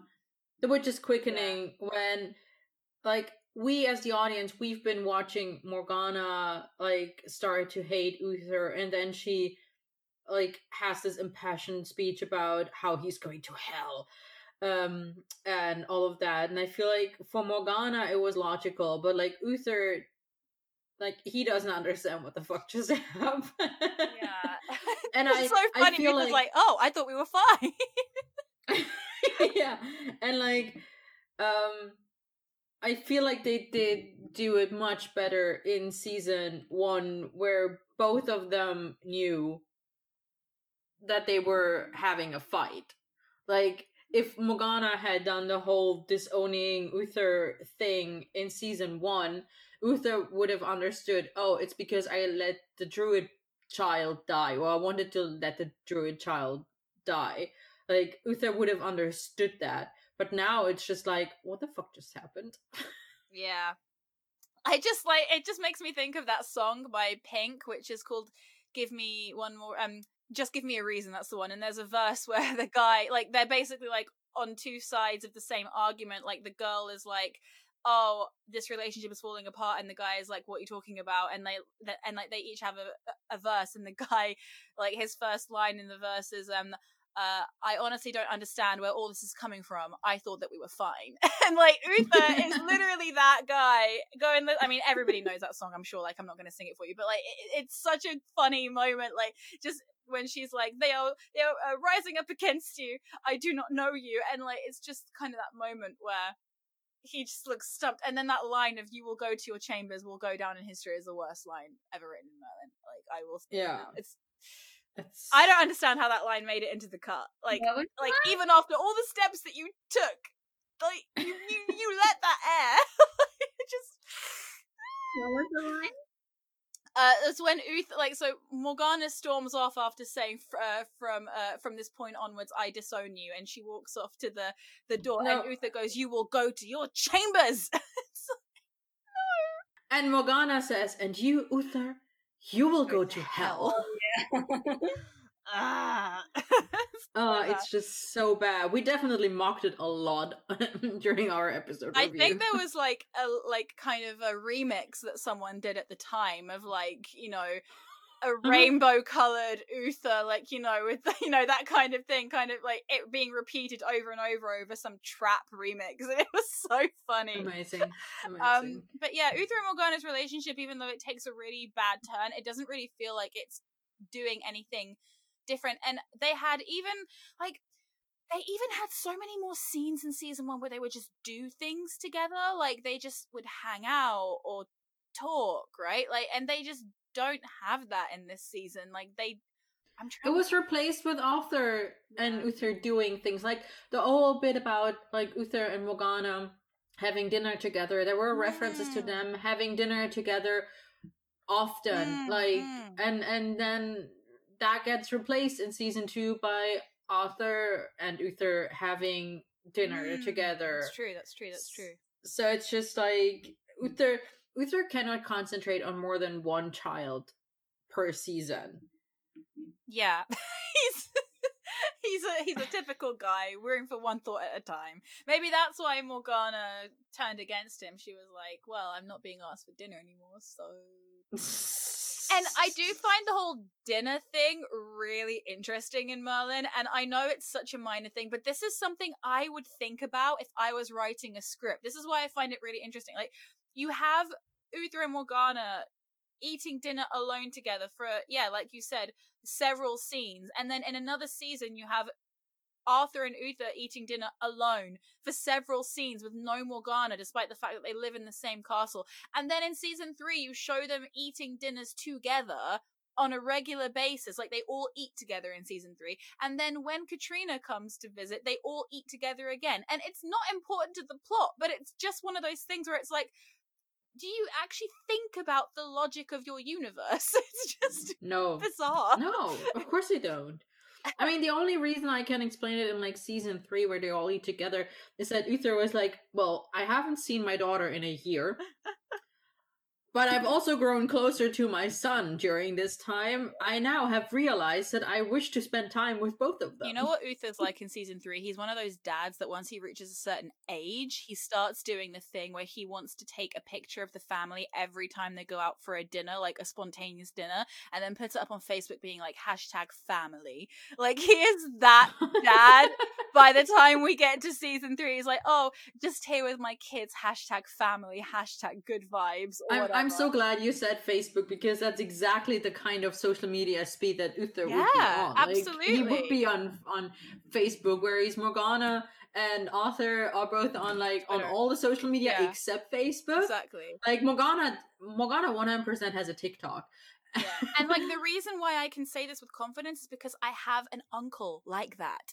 And so I know that this is what happens every single time that he comes over from Holland, and we go out like with him and the kids and his other half, and we all go, like, you know, we would all go to my old restaurant. Like, every time he'd get the phone out and he'd want to take a picture because he's with the family, and I'm just like, Uther would do the same thing. He'd be like, look at us, family. It's like, yeah, Uther is a family man by the time we get to season 3. And he's getting there slowly but surely in season 2. So if we're done with the parental stuff, let's move on to Merlin and Arthur, because okay. Here it goes. No, sigh from rocks. I just really want to know why they do this, because it's so unnecessary for them to constantly put things back to ground zero just to build them up again. And Merlin and Arthur have such a beautiful, like, arc in this season, and they did have a beautiful arc in season 1, but I feel like there is more familiarity here. Like, by the time we get to the mid and latter points of the season, I really feel like they know each other more. Like I've spoken about The Last Dragonlord in particular, how it just feels like a coming home for them. Like, you know, we have scenes like Lady of the Lake. You know, we don't have scenes like Lady of the Lake in season 1. We don't have scenes like Last Dragonlord in season 1. Even in Le Morte d'Arthur, they're still a bit, you know. So I just don't know why they're re-saying it. And I know, Alex, that your whole theory is, oh, you know, this is season 1 reboot, you know, just to kind of get the new viewers in, which I guess makes sense. And apparently people love watching Arthur be mean to Merlin, so that's what sells views, I suppose. But it's just like, Roxanne is sad now. Roxanne is sad now. But in terms of like their actual relationship, we don't have like the Merthyr episodes this year, which is really interesting because I still feel like they have. Okay, no, I would say that The Last Dragonlord like is probably like the closest that we get, like, in terms of like the number of scenes that they have, but it's still really Merlin's episode. But like, they still have so much development, the two of them, in this season. Particularly towards the middle and latter half of the season, you know, and it's all kind of background stuff, which I think is really, really interesting. And when you consider the fact that their relationship essentially became the A plot in seasons 4 and 5, even though their relationship kind of took a, I wouldn't say B plot, I would say A.5 in season 2. Like, they have a lot more background moments, but it's moments like, you know, Arthur letting Merlin escape in Beauty and the Beast Part 2 without questioning him. Arthur supporting Merlin in The Witchfinder without questioning him. Arthur choosing Merlin to come with him to come and meet his mother, and then Merlin lying and defending Arthur, you know, even though he didn't have to. Arthur supporting Merlin in Lady of the Lake. Arthur supporting Merlin in Fire of Peter Sholas, and then, you know, it's all background stuff, but it's really, really important. And then obviously it's completely ruined by what happens in the first half of the season, which we've discussed essentially. I mean, did Merlin really have to be used as a footstool? Not really, unless they accidentally took some very, very specific bedroom things into the outside world, which they probably should not have done in front of the other servants. I do apologize, Anne, but you know, you are of age to hear such things, so it's okay. But what do you think about kind of their progress in terms of this season, or lack thereof, or if you have any opinion at all? I have one note. I think this was introduced definitely in the first season, especially like with Will. If people remember Will. Of course, my best boy Will. If you remember Will. and then also the first episode of season 2, with Cornelia Segan. Yeah, and I don't think they explore this very much in season 2, but I think definitely like the transition from season 1 to 2, they talk about this point that I'm about to make. That I wrote that it's really sad how, in order to make Arthur become the best version of himself, or like achieve his greatest potential, Merlin kind of has to, or at least he believes that he himself has to suppress everything that makes him so great, and like lower himself to be a servant and stuff like that. And I think that's what like Will was pushing him on, and I think Cornelia Segan also kind of used that to try to turn Merlin against Arthur and like that. But like, I was thinking, like, if I was in Merlin's shoes, then how can I, ignore everything I have and just live my whole life serving someone like Arthur? But I was thinking about how I feel like the thing that Kilgar told Merlin, like his prophecy, it's almost like something that Merlin's bound to, because he says that it is his duty to protect Arthur and help Arthur achieve his destiny. And I think no matter how bad your life turns because of that, you can't ignore that. Like, it also, I think, gives Merlin's life another meaning. So I think that's what makes his life livable in that way. Even though he has to kind of ignore a lot of things that he wants and a lot of things that I bet he yeah, I completely agree. Yeah, and power and Lady of the Lake, the love and stuff like that. Completely, and I think that's a huge part of kind of their dynamic. I don't want to touch upon it just yet because we're going to get to kind of Merlin's overall arc, but the suffering is definitely, I think, part of what makes their relationship kind of so unique going forward, because it becomes more and more balanced in terms of power as time goes on, but it becomes more and more imbalanced in terms of what Merlin is keeping from him. Because I would argue that by the time we get to season 5, Merlin really isn't being his authentic self anymore, because he's kind of doesn't really know how to. I don't even think that he's doing it on purpose. He's just so bitter and jaded at this point. In season 1, he's being very much his happy-go-lucky, jovial self, and by the time we get further into the show, he is kind of losing a bit of that part of his personality, and that reflects in his dynamic with Arthur, even though he is technically a lot more of his equal than he ever has been before. And I think that's a very kind of interesting transition for the two of them. But yeah, in terms of their relationship, I think that season 2 has some really, really major leaps forward, and yeah, like we've said, it's basically ruined by everything that happened in season 3. But I think Arthur and Gwen are next, and we have touched upon Arthur and Gwen extensively, I think, so we probably don't need to spend too much time on them. But yeah, I think that the general consensus was that they're not really in a much different position by the end of the show as they were at the beginning, and the episode that really had the ability to propel them into something like developed was Sweet Dreams, and it failed. And I think that's the problem with Arthur and Gwen, is that they have a lot of moments, and it's all style, no substance. Essentially, it's all big flowery speeches and big moments of love and affection, and it's no actual development when you look at the nuts and bolts of it. Like, Sweet Dreams was a completely superfluous episode for them as a couple because nothing actually changed. And by the time we get to Last Dragon Lord, they're still at the same point that they were in the beginning of the show, which is that they're still kind of liking each other but not saying anything. The only difference is now that a couple more people know, but they still haven't actually admitted how they feel to each other. So what was the point? What was the point of any of it? That's my question. The meaning of life. Please explain it to us. Well, even season 3 has more development for them because actual shit happens. The relationship progresses in terms of them at least admitting it to each other, and people of actual importance find out. Whereas season 2, it just feels like a long stretch of nothing. Like, I think a lot of what happened in season 2 could have been wrapped up in just a couple of episodes. I think it was a lot of the same, essentially, back and forth, yeah, with not much. Yeah, I mean, but even, the Changeling is basically another version of Sweet Dreams, right? Like, it's not, it's just, yeah, it's not really any different, except this time Arthur's actually going to marry this person, but he still doesn't like her. Gwen is still jealous, so it's just, yeah, I mean, Merthyr isn't the only ship that suffers from the repeat button.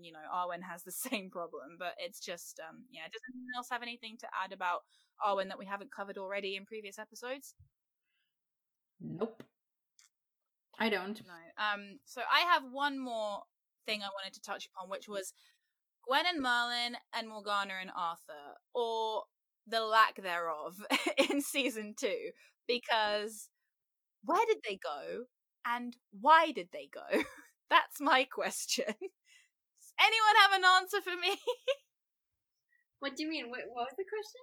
Gwen and Merlin and Arthur and Morgana are absent as relationships from the show completely by season 2. They had loads of scenes in season 1, and you can't even blame Arwen for this, because Arwen, took up some real estate, but not that much. And they basically, like, Arthur and Morgana don't have a scene together in season 2 until episode 11. Like, I don't understand what they were thinking. And we are going to have an Armor episode, so I don't want to go super into this, but it's just, yeah, I don't know if it was because they were trying to distance Morgana from Arthur so that she could become a more convincing villain. Like, I could, see that side of it. But especially Merlin and Gwen. Like, why Merlin and Gwen? Like, they're not becoming villains. What happened to their friendship? What happened to Morgana and Gwen? Yeah, like, I feel like I don't have an answer for Morgana and Gwen, because that is just that's just inexplicable to me. Like, with the way they were set up in the first season, that, like, I needed more of them together. I feel like what possibly happened with Merlin and Gwen is either the writers forgot about it, which is the most likely one, or they assumed that now that Merlin and Gwen, and also Gwen and Morgana, are established as being close with each other, and, like, you have the reminder of Morgana and Gwen in Guinevere and Lancelot, but that's about the only time, really, where it's, like, really clear how much Morgana cares about Gwen. Is that they're like, well, they're established now as this, like, that they have this friendship. We don't have to spend time on it anymore, which is what I argued that I wish I'd seen something like a little reference of, for example, Merlin caring about his mother after season 1. Like the only time Huneth ever shows up again is in season 4 when they visit Ialdo, because that's where Gwen went. And we never hear about Huneth in between any of that. So like, maybe the writers just assumed, well, this is established now, we don't need to spend time on it, but that you actually have to spend time to maintain the relationships that you established, not just in real life, but also in a TV show, is entirely lost on them. And I think they assumed that it was enough for what they did for Morgana and Gwen, with Guinevere and Lancelot, and the occasional moments when Gwen clearly cares about Morgana, but then Morgana is very snippy with Gwen out of the blue, out of nowhere, for absolutely no reason at all. And I don't know, I think they just absolutely didn't know how to actually figure out a good way to deteriorate their relationship to the point where Morgana could turn evil without Gwen following her, basically, or Morgana staying good because of Gwen. Exactly. That they just were like, well, fuck it, we're just gonna do it anyway. Like, just any way that we can. Exactly. Which is not a good way that they did it. Exactly. And yeah, like I said, I can't even blame Arwen for this, because, you know, you have 3 relationships that suffered as the result of just one, which, you know, Arwen don't have that many scenes together. I'm sorry. Like, they're not, you know, the main point of the show. So I'm just trying to figure out what the hell we were doing with all the screen time. And I'm telling you, the screen time went to Katrina and Jonas, who, I mean, I guess if you're going to use it on someone, might as well be Jonas. I don't know. I was about to say, you love Jonas. I do, but I also love Merwen, and I also love Armor, and I don't love Jonas as much as I love those 2 things. So it's like, Jonas, why you gonna hurt me like this? Oh, and buddy, I thought we were friends. Yeah, and like obviously Merlin got an entire episode all to himself for his romance subplot, which never. I mean, he is the protagonist, which I feel like that is fair. That he gets an entire episode. Yeah, absolutely. Like he deserves. Like, this boy has so little happiness, and he only gets one love interest per season if we're counting Lancelot and Gwen, which of course I do. But the thing is, all of them die. So Merlin is not allowed to have happiness in his life. He's the lover killer. Wait, He's did just... you see the interview with Colin Morgan, and then he was like, the rare moments where Merlin doesn't have a love interest and he or she doesn't die. I think I think that was a bit of a Freudian slip lesson, but that now is immortalized on the internet forever. So Yep. We all know that Colin Morgan thinks that Lancelot and Gwen definitely count as love interest. I don't know if this was after season 2, so it would have just been Lancelot. But still, well, it counts. I think he was referring to Will, actually. Oh, look, I forgot about Will. My best boy, I forgot about him because there's Lancelot also. Colin literally verbally did what that Crunchyroll subtitle did where they refer to twincest. It's like, he accidentally said the wrong thing, except Crunchyroll can't now go and like quickly amend the subtitle. So if Colin amended his subtitle very, very quickly, but unfortunately it wasn't quick enough. So yeah, that's all of the relationships. Now in terms of the character arcs, like I feel as though we've probably touched enough on like Uther and Gaius. I don't think there's any more we need to add in terms of like their individual things, but I wanted to touch specifically on Merlin first, because the one thing that I haven't been talking about yet is the whole thing with his magic reveal, or lack thereof, and then particularly the slow descent into his kind of like depression and the slow realization that he kind of notices, oh, like, I don't think I'm ever actually going to get what I want. And I don't think he realizes this yet by season 1. We start the season with him feeling put upon and depressed that Arthur will never know who he is. And this is the thing, is that we have now progressed Merlin as a character who started out saying, if I can't use magic, then what have I got? And when will the world know me for who I really am? And now by the beginning of season 2, he says, when will Arthur know who I really am. He's not so much a vain character anymore as he just wants to be treated like who he is.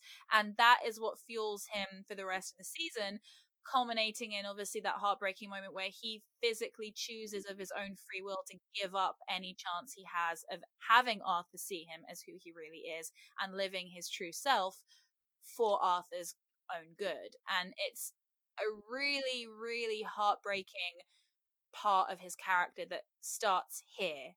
What do you guys think about that? Yeah, actually, that was what I was talking about when I was talking about like Arthur and Merlin's relationship.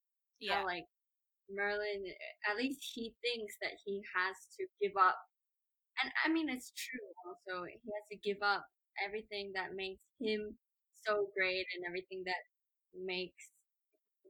gives him the opportunity to get things like power, recognition, or even acceptance. And he has to kind of give those things up to, live up to his duty and make Arthur the great one.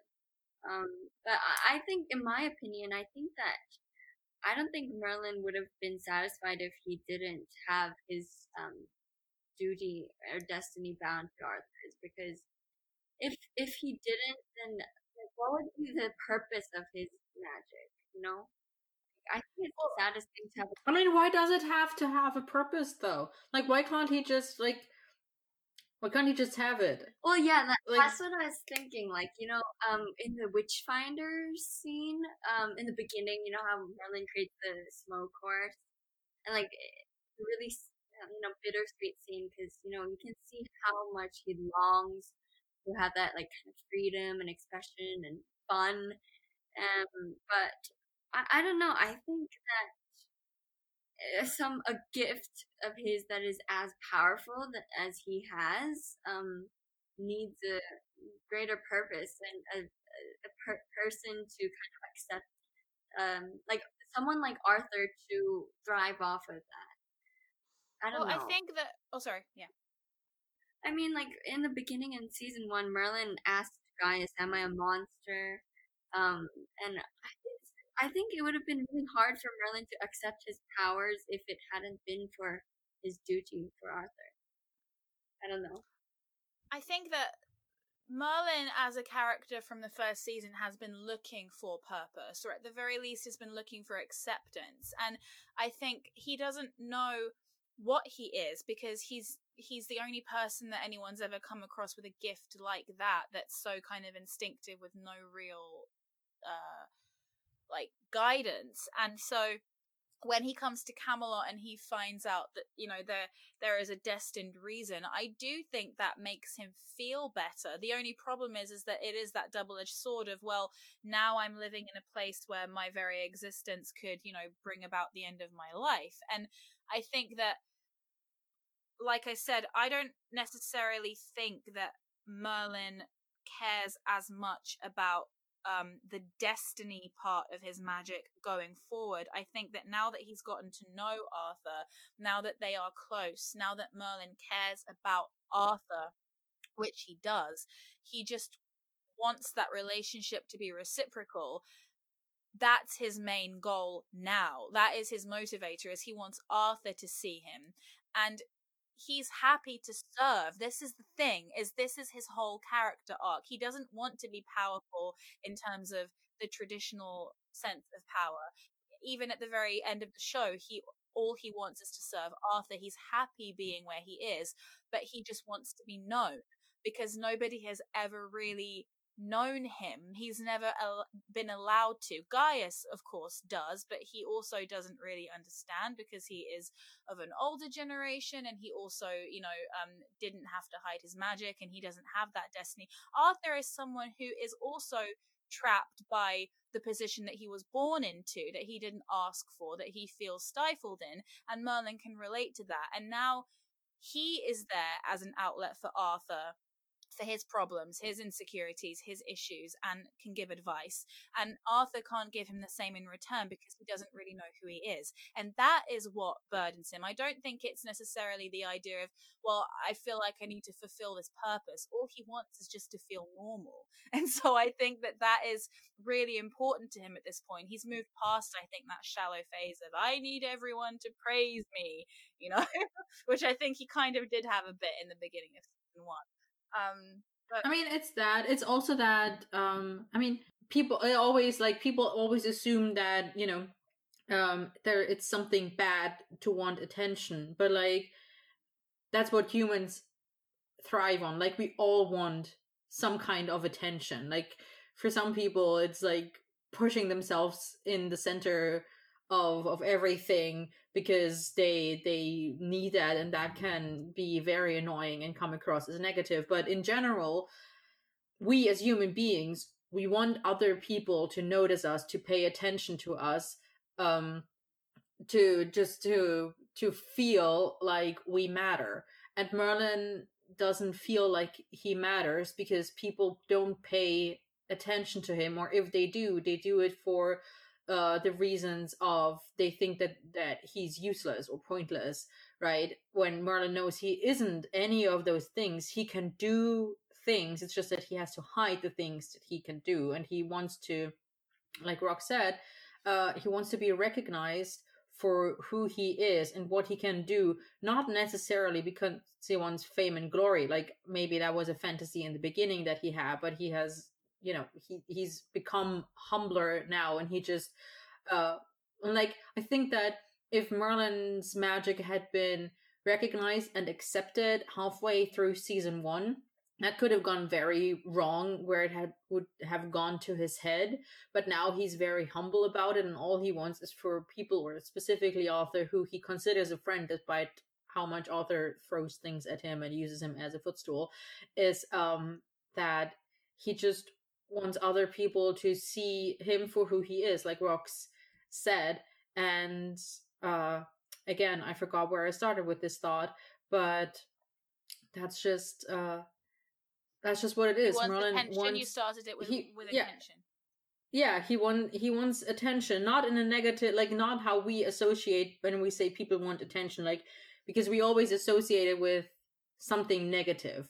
But it's not inherently negative to want attention, because we all need attention. Like humans aren't made to be alone, and that's what Merlin is ultimately. He's alone. He feels lonely because the only other 3 people who know, 4 entire people. If we count Freya, it's 5 entire people who know about his magic.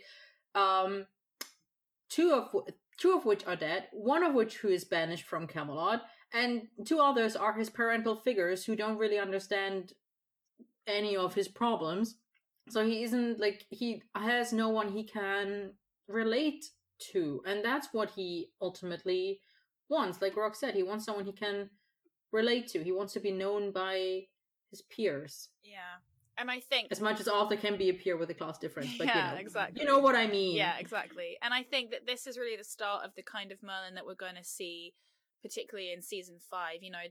The scene for me that just stands out as a Merlin season 2 kind of like classic in terms of where his character arc is going is in The Sins of the Father, where he stands there and he pretends to fake a smile and says, "Glad I could help." And I think that it's just such a like signifier of where his character is going. And as well in Curse of Cornelius Segan, just sitting there with shit on his face and just the lowest of the low, and just saying, everything I do is for him, and he just thinks I'm an idiot.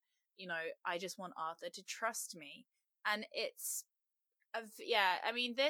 this part of the show I think is inherently tragic, but like I said, we didn't know how long they were going to drag it out for. We thought that there was going to be a period of bliss for the 2 of them.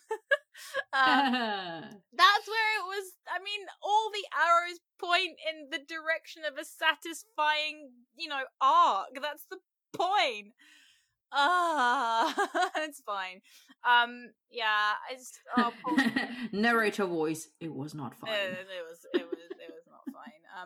But yeah, I think that Merlin is in for a bumpy ride, and this is really, really where it starts. The closed off Merlin that we will start to get in future seasons. He really gets beaten up emotionally a lot in this season. You know, his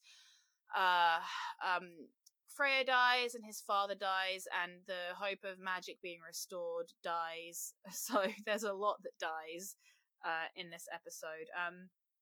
Do we have anything else to add about Arthur? Because I know we've already spoken about him coming to his own in terms of like him and his father. The only thing I would potentially add is just kind of him taking on more responsibility. The visual of the round table at the end, kind of propelling us into what's coming for season 3. And season 3 really does give us a lot of new stuff with Arthur, and I won't go into it, but kind of the round table is what kind of pushes us into the version of season 3 Arthur that we'll get.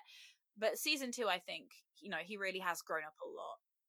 Yeah, I mean, there was one thing I would have liked to discuss about Merlin, but we might not have time for it. Is just what you said, that his magic has to have a purpose, and I mean, I already said this. Like, why does it have to have a purpose? The answer is obviously because Merlin feels like he needs to have a purpose to justify why he has this gift, which at time to him feels more like a burden than a gift. And I feel like that's something I've probably touched on before, is like his purpose didn't have to be protecting Arthur. It's the only reason he latches onto that, but it's because that's the first thing he hears what it's for. If someone had told him it's to be a farmer and help with crop rotation, then he also would have believed that. And like, I guess what bothers me a little bit is that Merlin never questions that, ever. Like, he gets told by the dragon, who he later finds out is not actually that trustworthy, that his purpose in life, the purpose of his magical gift, is to make sure that Arthur survives and becomes king. And Merlin never ever questions that. Ever.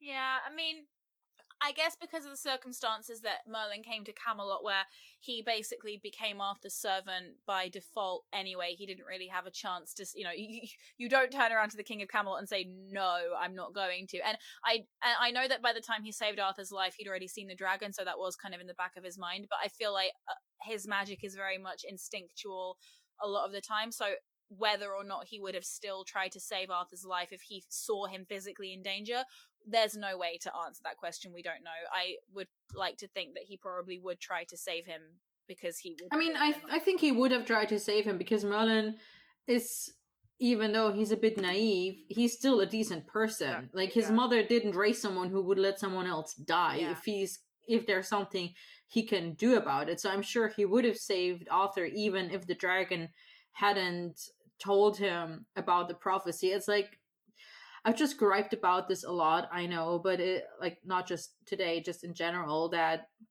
it's the whole kind of self-fulfilling prophecy kind of thing. Like, Merlin likely would have been the kind of person who becomes quote unquote friends with Arthur, like starts employment for him begrudgingly, and then comes to like him and protect him out of his own free will, if the dragon hadn't told him. Like, we never had the chance to have like an objective view of their relationship, because it's always like, it's basically been poisoned from the start, because the dragon has told Merlin that it's his destiny to protect Arthur, so Merlin never questions that at all. And I just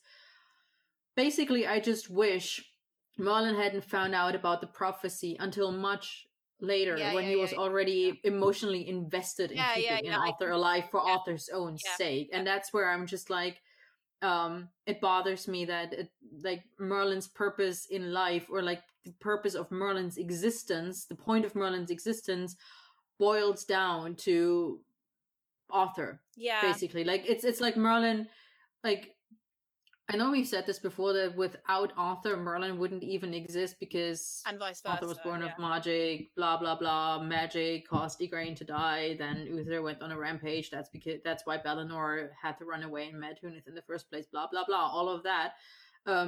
it's just one more thing where I'm just like, this is very, like, this feels very unhealthy to me, where like your entire purpose in life is to be someone else's servant, Yeah. basically. I think that I completely think that would have been a really cool spin on it, like for him not to find out until much later on. I think both are really good in like different ways, because the version you're kind of talking about is, yeah, that kind of, I think the problem with that is that if you have like OCs, like there's a book series that I really like where there's like a whole mating bond thing that happens, and these two characters. Ooh, that sounds interesting. Oh, it's really it's a really, really fun series. It's about like fairies. Okay, well now I don't want to say anything because you might read it. I don't Yeah, know. let's talk about this later. But I still can't tell you anything because you might read it. So no, don't tell me anything. It will take us on a tangent anyway. Okay, let's not. My point is that when you have a story in which like something happens that feels like it was destined and you find out later on, that does definitely give you a different flavor. But the problem with something like Merlin is that these characters were never OCs. Everybody knows who Merlin and Arthur are, and so you're not really playing with the audience's suspension of disbelief, you're only playing with the characters. And I still think it would have been a really interesting way to do it. The thing with the way that they did do it, though, what I think is interesting is that I agree it's definitely a self-fulfilling prophecy thing, but I think that the interesting thing with Merlin and Arthur and their relationship is that it's kind of like the ultimate arranged marriage AU, because an arranged marriage romance narrative is based around the idea that these two people have no choice. They have to be in this situation together, and the way that it develops is that they didn't even notice at what point they stopped kind of being together because they had no choice, and started being together because they would have chosen each other anyway. And so I think that that's kind of what they're doing with Merlin and Arthur. Even though it's not a romantic storyline, they are forced in this situation together, not only physically because of Merlin being hired into Arthur's household, but also emotionally because of the destiny that links them, which Merlin knows about. So he, like you said, begrudgingly is kind of placed into the situation, and over time he actually starts to really like Arthur and believe in what he thinks Arthur will achieve. And so that gradual progression, I don't know if it works as well if Merlin is there of his own free will from the beginning, if that makes sense. But maybe it might have been just as good. I don't know. But I do really like that idea, with like kind of him not finding out about the destiny. But then where would the suspension be for the audience, I guess, would be my question, because the audience knows that Merlin and Arthur come as a pair, do not separate, kind of thing, because of the legend. I don't have an answer to that right now, but I feel like there would have been a way to do it. Yeah. It's a really interesting idea, though.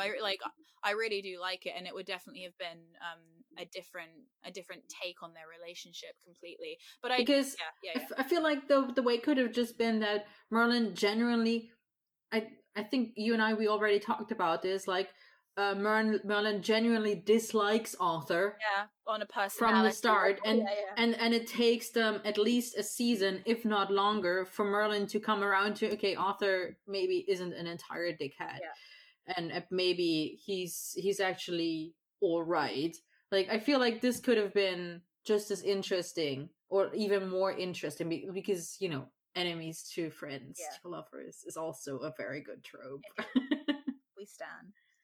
Yeah, absolutely. Okay. But just to quickly put a bow on it, just what you said about the whole destiny thing, about his purpose being essentially for one person. I think this is one of those situations where I do completely agree with you, and like we absolutely have said that Merlin and Arthur, like as a dynamic, if you take them out of the fantasy context and you put them in the real world, and you did the same thing in the real world and said Merlin, the modern version of Merlin, is living solely for the purpose of Arthur, that's very, very unhealthy. But I think narratively, the way that these obviously legendary stories that based around destiny and fate and all these kind of big philosophical concepts, I think to me it works fine, because I don't expect, you know, stories based around destiny to have kind of healthy relationship dynamics. And I think that Destiny is one of those plot devices that is very tragic all on its own. And so the tragedy of Merlin and Arthur for me is the fact that they are pushed together kind of against their own free will. Even Arthur, because he never really would have wanted to be around Merlin. You know, he kind of begrudgingly accepts Merlin into his life and doesn't really feel like he likes him at the beginning. And then getting to know and love each other on whatever level, and then kind of Destiny then taking them apart again. I think that Destiny at the end of the day is what drives a lot of these kinds of relationships. And I think that they are not relationships that will ever hold up by modern kind of friendship or romantic values, but because it is kind of heightened and epic, for me I feel like it's just in its own camp. But I do appreciate, like, if you just kind of watch it and you're like, I don't like it because it feels unhealthy. But I think that it is kind of meant to feel a bit icky, because it's like, you know, it's a shit kind of time, you know, to be, you know, to have magic and not have anyone know, and then this is like the only thing that you can do with your life kind of thing. But him kind of making the best out of it and kind of loving everything Arthur stands for at the end of it all, and being like, no, you know what, even if I didn't have a choice, I would have still chosen to be here, like feeding him alcohol. I get that. I can see that, and I would agree with that, except that Merlin is supposed to be a family show. Like, I feel like this dynamic would have fit better on something like Game of Thrones, where you have the whole, like, where it can be icky because it's an adult show, but like, because it's a show for children, I'm just like, what message, like, of course it's still media and you have to rely on parents to like teach children to have healthy relationships, but also like media representation matters. And I feel like, obviously this is expecting too much from a 2008 TV show, especially like from hindsight in 2020. But like, that's just where I'm now concerned as an adult of over 30 years with, you know, 15 years of hindsight, is that it portrays a kind of unhealthy relationship, a dynamic. And we already have a lot of that in media, not just for children, but for adults also, where it's like, in romantic comedies in which a woman says no, and then the story tells us that if the dude just aggressively and continuously pursues the woman until he has finally worn her down enough so she will say yes to him, and then call that a happy ending. And that's just where I'm just a little bit like, nah, I don't want to see this anymore. It's really difficult. And in fantasy, it's even more difficult, because I think particularly like relationship ideals in fantasy, especially with this kind of like, I'll die for you, I'll do this for you, like, you find a lot of those kind of things in fantasy. And I will be the first one to admit that I do live for that shit because it's not real kind of thing.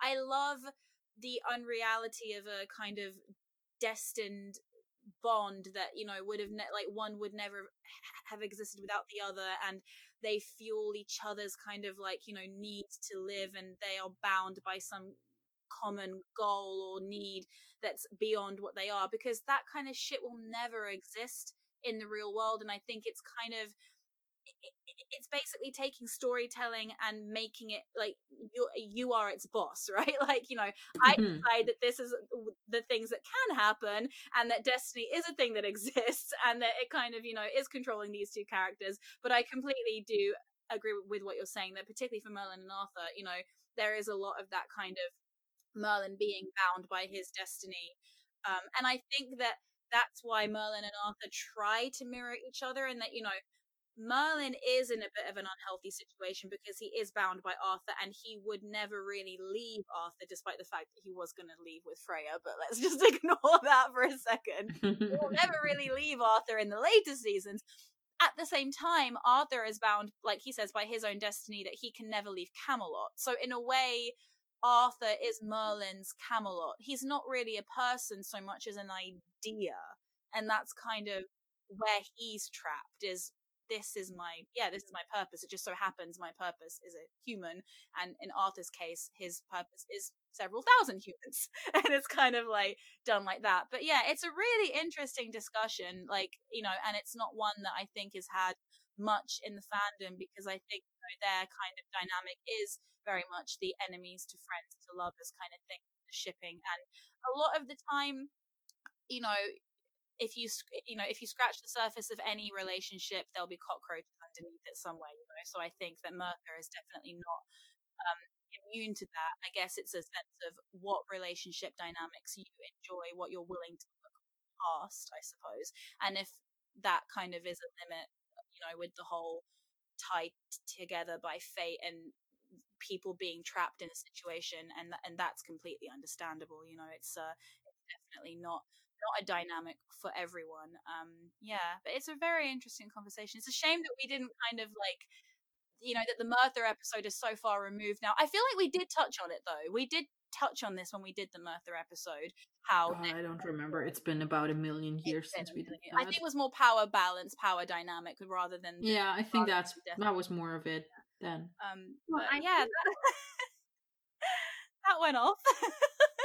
Yeah, sorry. Super did not mean that, but yeah. I think it's a really, really good conversation though to have. And you are trying to say something. Yeah. I think that I agree about the whole relationship thing, but if we see like Arthur and Merlin's relationship as more of like a narrative way rather than like a personal way, like Rock said, it's more about the situation and the circumstance that they're in, and like, I don't know, rather than like their friendship, if we focus more on like the duty and destiny. Well, I think in the show, duty and destiny are like kind of intertwined. But the song, not the song, the piece of music in the soundtrack, the burden of duty or something. Something like that, yeah. I remember in Merlisten, one of the episodes, it was like, you guys said it was like Arthur's theme. But like, I always thought of it as Merlin's theme, and now that I think about it, I feel like it's like, it can be argued that it's, both of their kind of, the complicated situation that they're in right now. Yeah, it's a mess. It's messy. It's a very sad and tragic, but also kind of like grand and kind of hopeful. Well, Merthyr only works in the situation that it's in. Merthyr couldn't work, like we said, in reality. Merthyr only works because it's plotted out and planned that way, right? Like, this kind of thing doesn't happen in real life, and so it only works in this fantastical destiny context in which you have writers playing puppet with these characters, and that's why I think that it probably would never really be real, and that's why in modern AUs it's very, very different, because that would be ridiculous. It's very interesting. But thank you for bringing that up, Alex, because I think it's like a really really interesting discussion to have, and especially in the seasons going forward, because like we said, this is the season where Merlin starts to really give up a lot for Arthur. He, like I said, he basically gives up his freedom, when he says that Morgause was lying, and basically accepts that magic will be illegalized possibly forever. So it's very sad. But I believe that we do still have Gwen and Morgana to discuss, but to be honest with you, I don't really have anything to cover for them that we haven't already said, because Gwen has no arc outside of Arwen and Lancelot, and Morgana has no arc outside of Uther, and we've already discussed that. So I don't know if there's anything left. Does anyone else have anything? How about Morgana's slow descent into evil, and then is it that slow? Is it that slow? It's like she does very little throughout most of season 2, and then she has a sister, and I mean, we've kind of covered a lot of Morgana's like agency in her own becoming evil. I think that there was none. There was more agency in her approach to life in season 1, and particularly King. Like, to kill the king should have been her turning point. Damn it! It's just so irritating. Why was Alvar in this show? It's just, Alvar is such a creep and just a terrible character. Yeah. Don't like him. But yeah, Gwen has almost nothing to do in this season outside of romantic stuff. She has like Detective Gwen things that she's doing, but like her whole thing is that she will one day become queen, and so we have a lot of her kind of behaving more regal and more poised and that kind of thing. But again, in terms of scenes that she physically has, she has scenes with Arthur, she has a couple of scenes with Morgana, she has scenes with Lancelot, and then the only scenes that I think of value where she isn't doing anything to do with romance is in The Witchfinder. Even when she has scenes with Gaius, they're talking about Arthur. So yeah, it's a sad time for Gwen. Like, she had probably more to do in season 1 than she did in the entirety of season 2.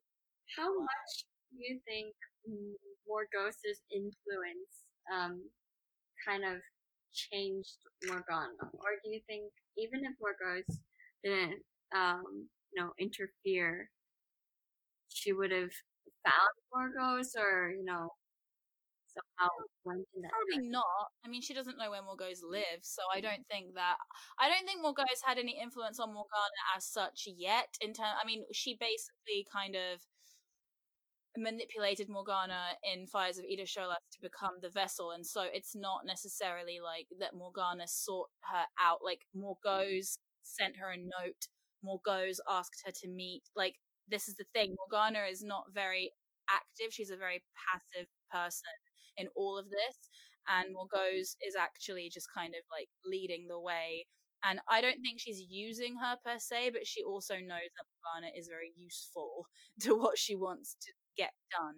Her real influence obviously starts in the off-screen time that apparently they didn't feel the need to film, and then Morgana comes back. We're not bitter. We're very so, bitter. like, this is a time skip done wrong, you guys. Like, I can't even. Merlin honestly completely turned me against time skips for good. Any time now where I watch an anime where I hear the word time skip, I get post-traumatic stress disorder, because I remember Merlin and how I was just kicked and kicked and kicked again between seasons 2 and 3, 3 and 4, and 4 and 5, and I just feel like that did Morgana the dirtiest, honestly, was that damn time skip. The first one in particular. So I just don't really feel like discussing Morgause in relation to Morgana is helpful, because they don't really have anything to do with each other apart from the fact that Morgause, like, gives her a bracelet, and then Morgana ends up trusting her enough to go out and meet her in the woods. That's it. And then Morgause uses her as the vessel for the spell. It's just yeah, Morgana just, yeah.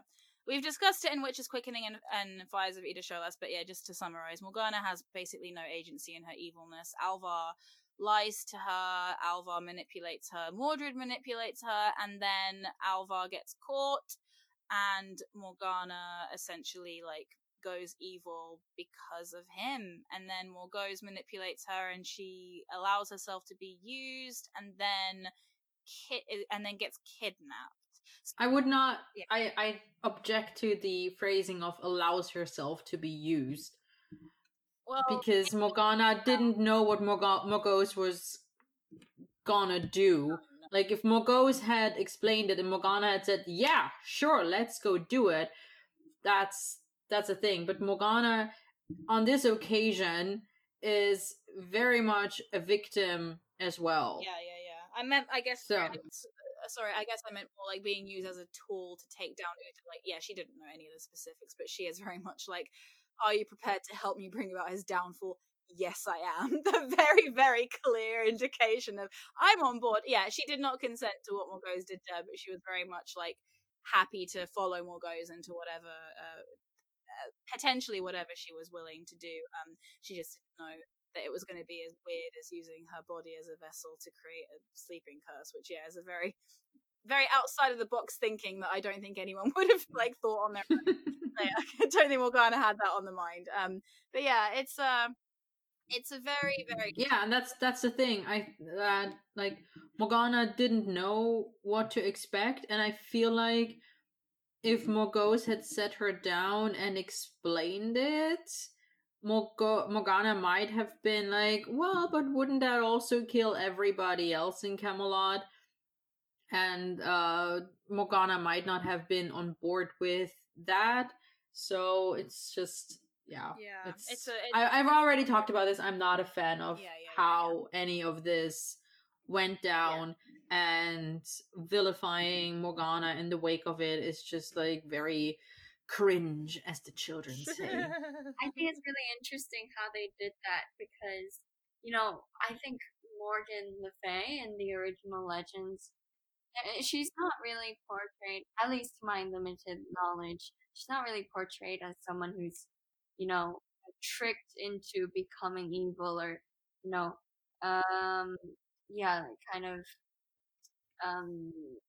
she has to become evil. She just kind of becomes evil in her own will. And I think maybe the choice of the creators to make Morgana kind of a good character and a kind, morally upright character in the beginning, I think they might have made it so that it's inevitable to make Morgana someone who has to be tricked into becoming evil. Yeah, they kind of shot themselves in the foot, really, let's be honest. And, you know, there have been examples of good characters gone bad many, many times over a lot of different kind of shows, books, etc. Like, it's not something that doesn't have precedent. It's just that they decided to go about it in the laziest possible way, and it's as simple as that. I don't doubt that they had good intentions for Morgana. But so did Morgana. You were that proud her. Exactly. I just don't think that they succeeded. Like, I don't think they set out to write a bad villain story for her. I think they set out to do as well as they could, but they just didn't have it in them, unfortunately. And it's not something everybody can do. You know, they wrote some parts of Merlin beautifully, like I just said earlier in this episode. You know, I think that the way that Uther is portrayed, whether it, you know, kind of happened by accident or not, is absolutely incredible. I think that despite the ups and downs of the continuity, Merlin and Arthur's relationship, in terms of the bond they have, the whole aspect of destiny is portrayed wonderfully in terms of like both the good and the bad aspects of it. You know, there are other things that they didn't do as well. They don't do romance particularly well, and they definitely don't do villains very well. And that isn't just Morgana. None of the Merlin villains are particularly deep, you know, and so I think that Morgana was just going to be another victim of that. You know, some people can't do everything, and maybe they should have just kind of asked for a bit of help, and that's fine.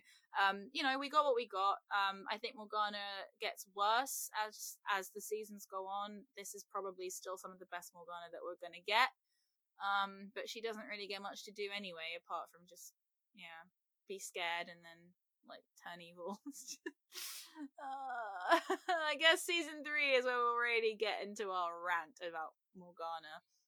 But yeah, we're not bitter, not at all. Not at all. It was just, he said bitterly, marks everywhere. But yeah, do we have anything else to say about the ladies? So, Anne, do you have anything else to say about Gwen and Morgana, or are we all done? I think no. Yeah. Cool. Yeah, that is pretty much everything that we wanted to touch on, I think. Yeah, so season 2 overall, again, I think we all have fairly-ish I mean, I love it probably maybe more than most because, like I said, nostalgia, but it's I don't know, it's just a fun season. It's got a lot, like, it's got something for everyone, and I hate that phrase, but it really does. It's got something for everyone. Just not the Armor shippers. But, you know. I mean, it has stuff for them. It's just that, you know, it's not very good stuff, but if they like it, that's for them to decide. But yeah, we would love to hear your guys' thoughts on season 2. The progression of things, whether it's your favorite, whether you have kind of, like, you know, favorite episode. Oh, that was what I was going to say. We usually have a favorite section, but I think we forgot about it this time. But basically, my favorite episode of season 2 is absolutely Lancelot and Guinevere. Like, you know, it's one of my favorites of Merlin overall. I absolutely adore it. And do you have a favorite episode of season 2? Oh, wait, let me quickly look over the episode list.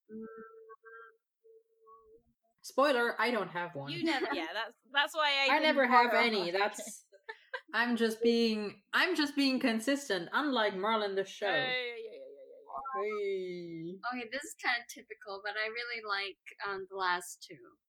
Fires of Burlesque and The Last Dragon Lord. They are amazing too. They'd probably be my second and third pick alongside Lancelot and Guinevere. So yeah, I love those two as well. Yeah, cool. I mean, so Alex, do you want to do the exit strategy? Yes. And let's hear where we can find you on social media if you want to be found on social media. Okay. I mean, I only have one thing. It's Twitter, but I don't use it often. I think.